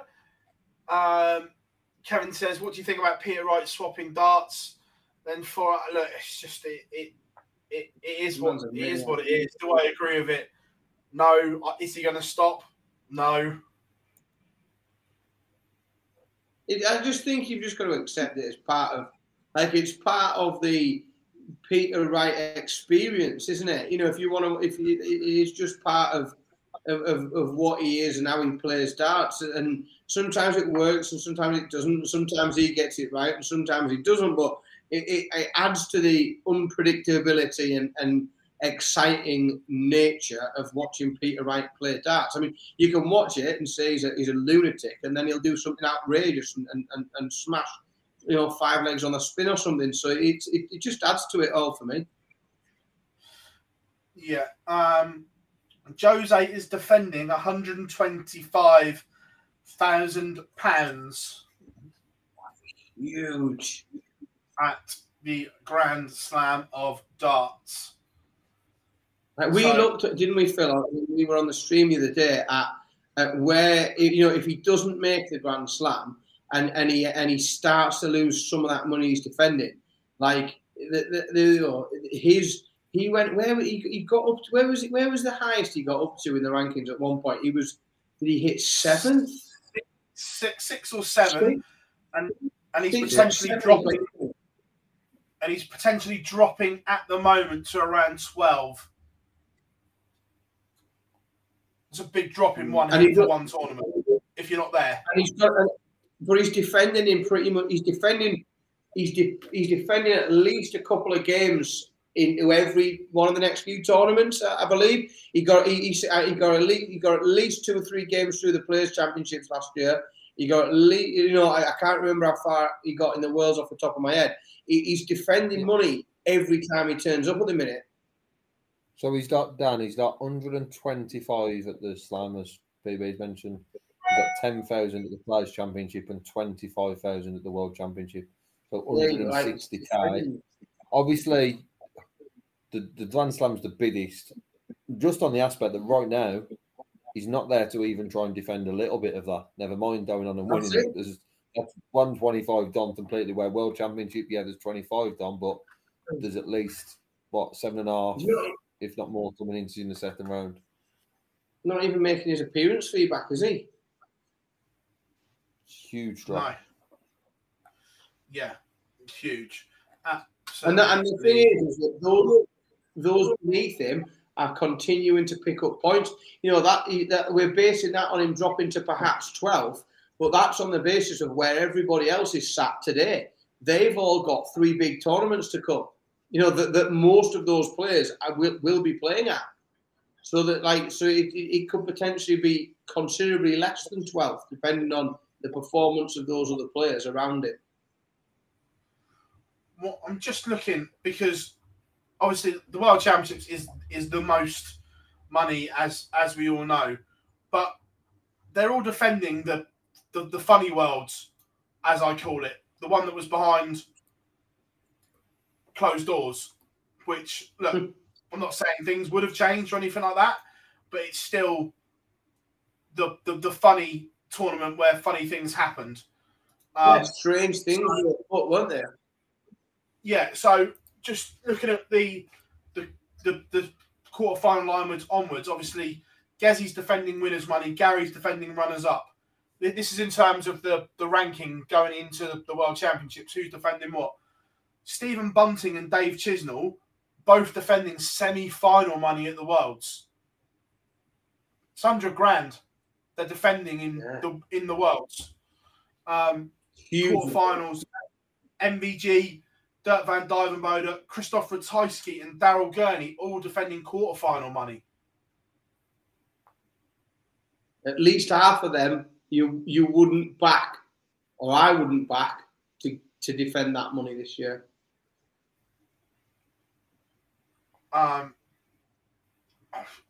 Look, right now, if you were having a bet, would you have Stephen Bunting and Dave Chisnall get into a World semi-final? You'd be brave to call it. I mean, it's possible, but you wouldn't put your money on it, would you? Anything's possible. You wouldn't be. You'd be siding more towards Chizzy than you would Stephen Bunting. Stephen Bunting's the biggest worry out of the fact of what Dave Chisnall's produced more recently. He's looking the better player and the more likely to have that deeper run. To that level is different to the semi-finals. He just finds a way to lose games, though. Chizzy will just lose average 104. He just finds a way to lose games. But when we're talking about on both, there's 1 out of 2 I'd be more worried about there, and that's the bullet over Chizzy. Chizzy seems to be in a better place. Completely agree. Right, folks, we are deep into Fergie time. Before we go, just a few in the chat room. Weekly Dartcast, I'm guessing it's loud, says co-stomping for the Super Series. Now, that would be in the series. Look, you never know. The Super Series is always evolving. We may have another Seniors Week. Ando in trouble losing 20k. John Lowe, Barrel, Darts, anyone? No. Right, everyone. Thank you very, very much for the past. We're just over 2 hours. We're in Boise's Fergie time, as it's now known when we go late. But honestly, an absolute cracker of a show tonight, boys. It's been enjoyable.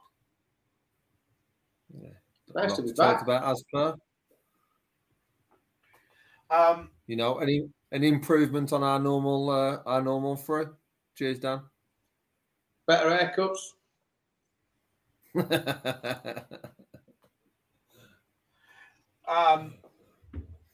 Yeah. Super Series returns tomorrow morning, 9:30 on the Super Series YouTube channel. We return for the Pro Tour action Friday, Saturday, and the Grand Slam qualifier on the Sunday. So busy times ahead. Also, plenty of content dropping this week as well. We've been busy. We've kept some back in reserve for you all as always. But I've been Phil Bars, joined by Lee Boyce and Dan Simpson today. We have been The Live Lounge. We will be back next week, hopefully with a Grand Slam draw. See you all soon. Even on a budget, quality is non-negotiable. That's why Quince is the place to score high-end essentials at 50 to 80% less than similar brands. Get your hands on buttery soft cashmere sweaters from just $60, Italian leather jackets, and so much more. And the best part about Quince, they exclusively partner with factories committed to safe, ethical, and responsible manufacturing. Elevate your style without the elevated price tag with Quince. Go to quince.com/upgrade for free shipping and 365-day returns. Mom deserves the best, and there's no better place to shop for Mother's Day than Whole Foods Market. They're your destination for unbeatable savings, from premium gifts to show-stopping flowers and irresistible desserts. Start by saving 33% with Prime on all body care and candles. Then get a 15-stem bunch of tulips for just $9.99 each with Prime. Round out Mom's menu with festive rosé, irresistible berry chantilly cake, and more special treats. Come celebrate Mother's Day at Whole Foods Market.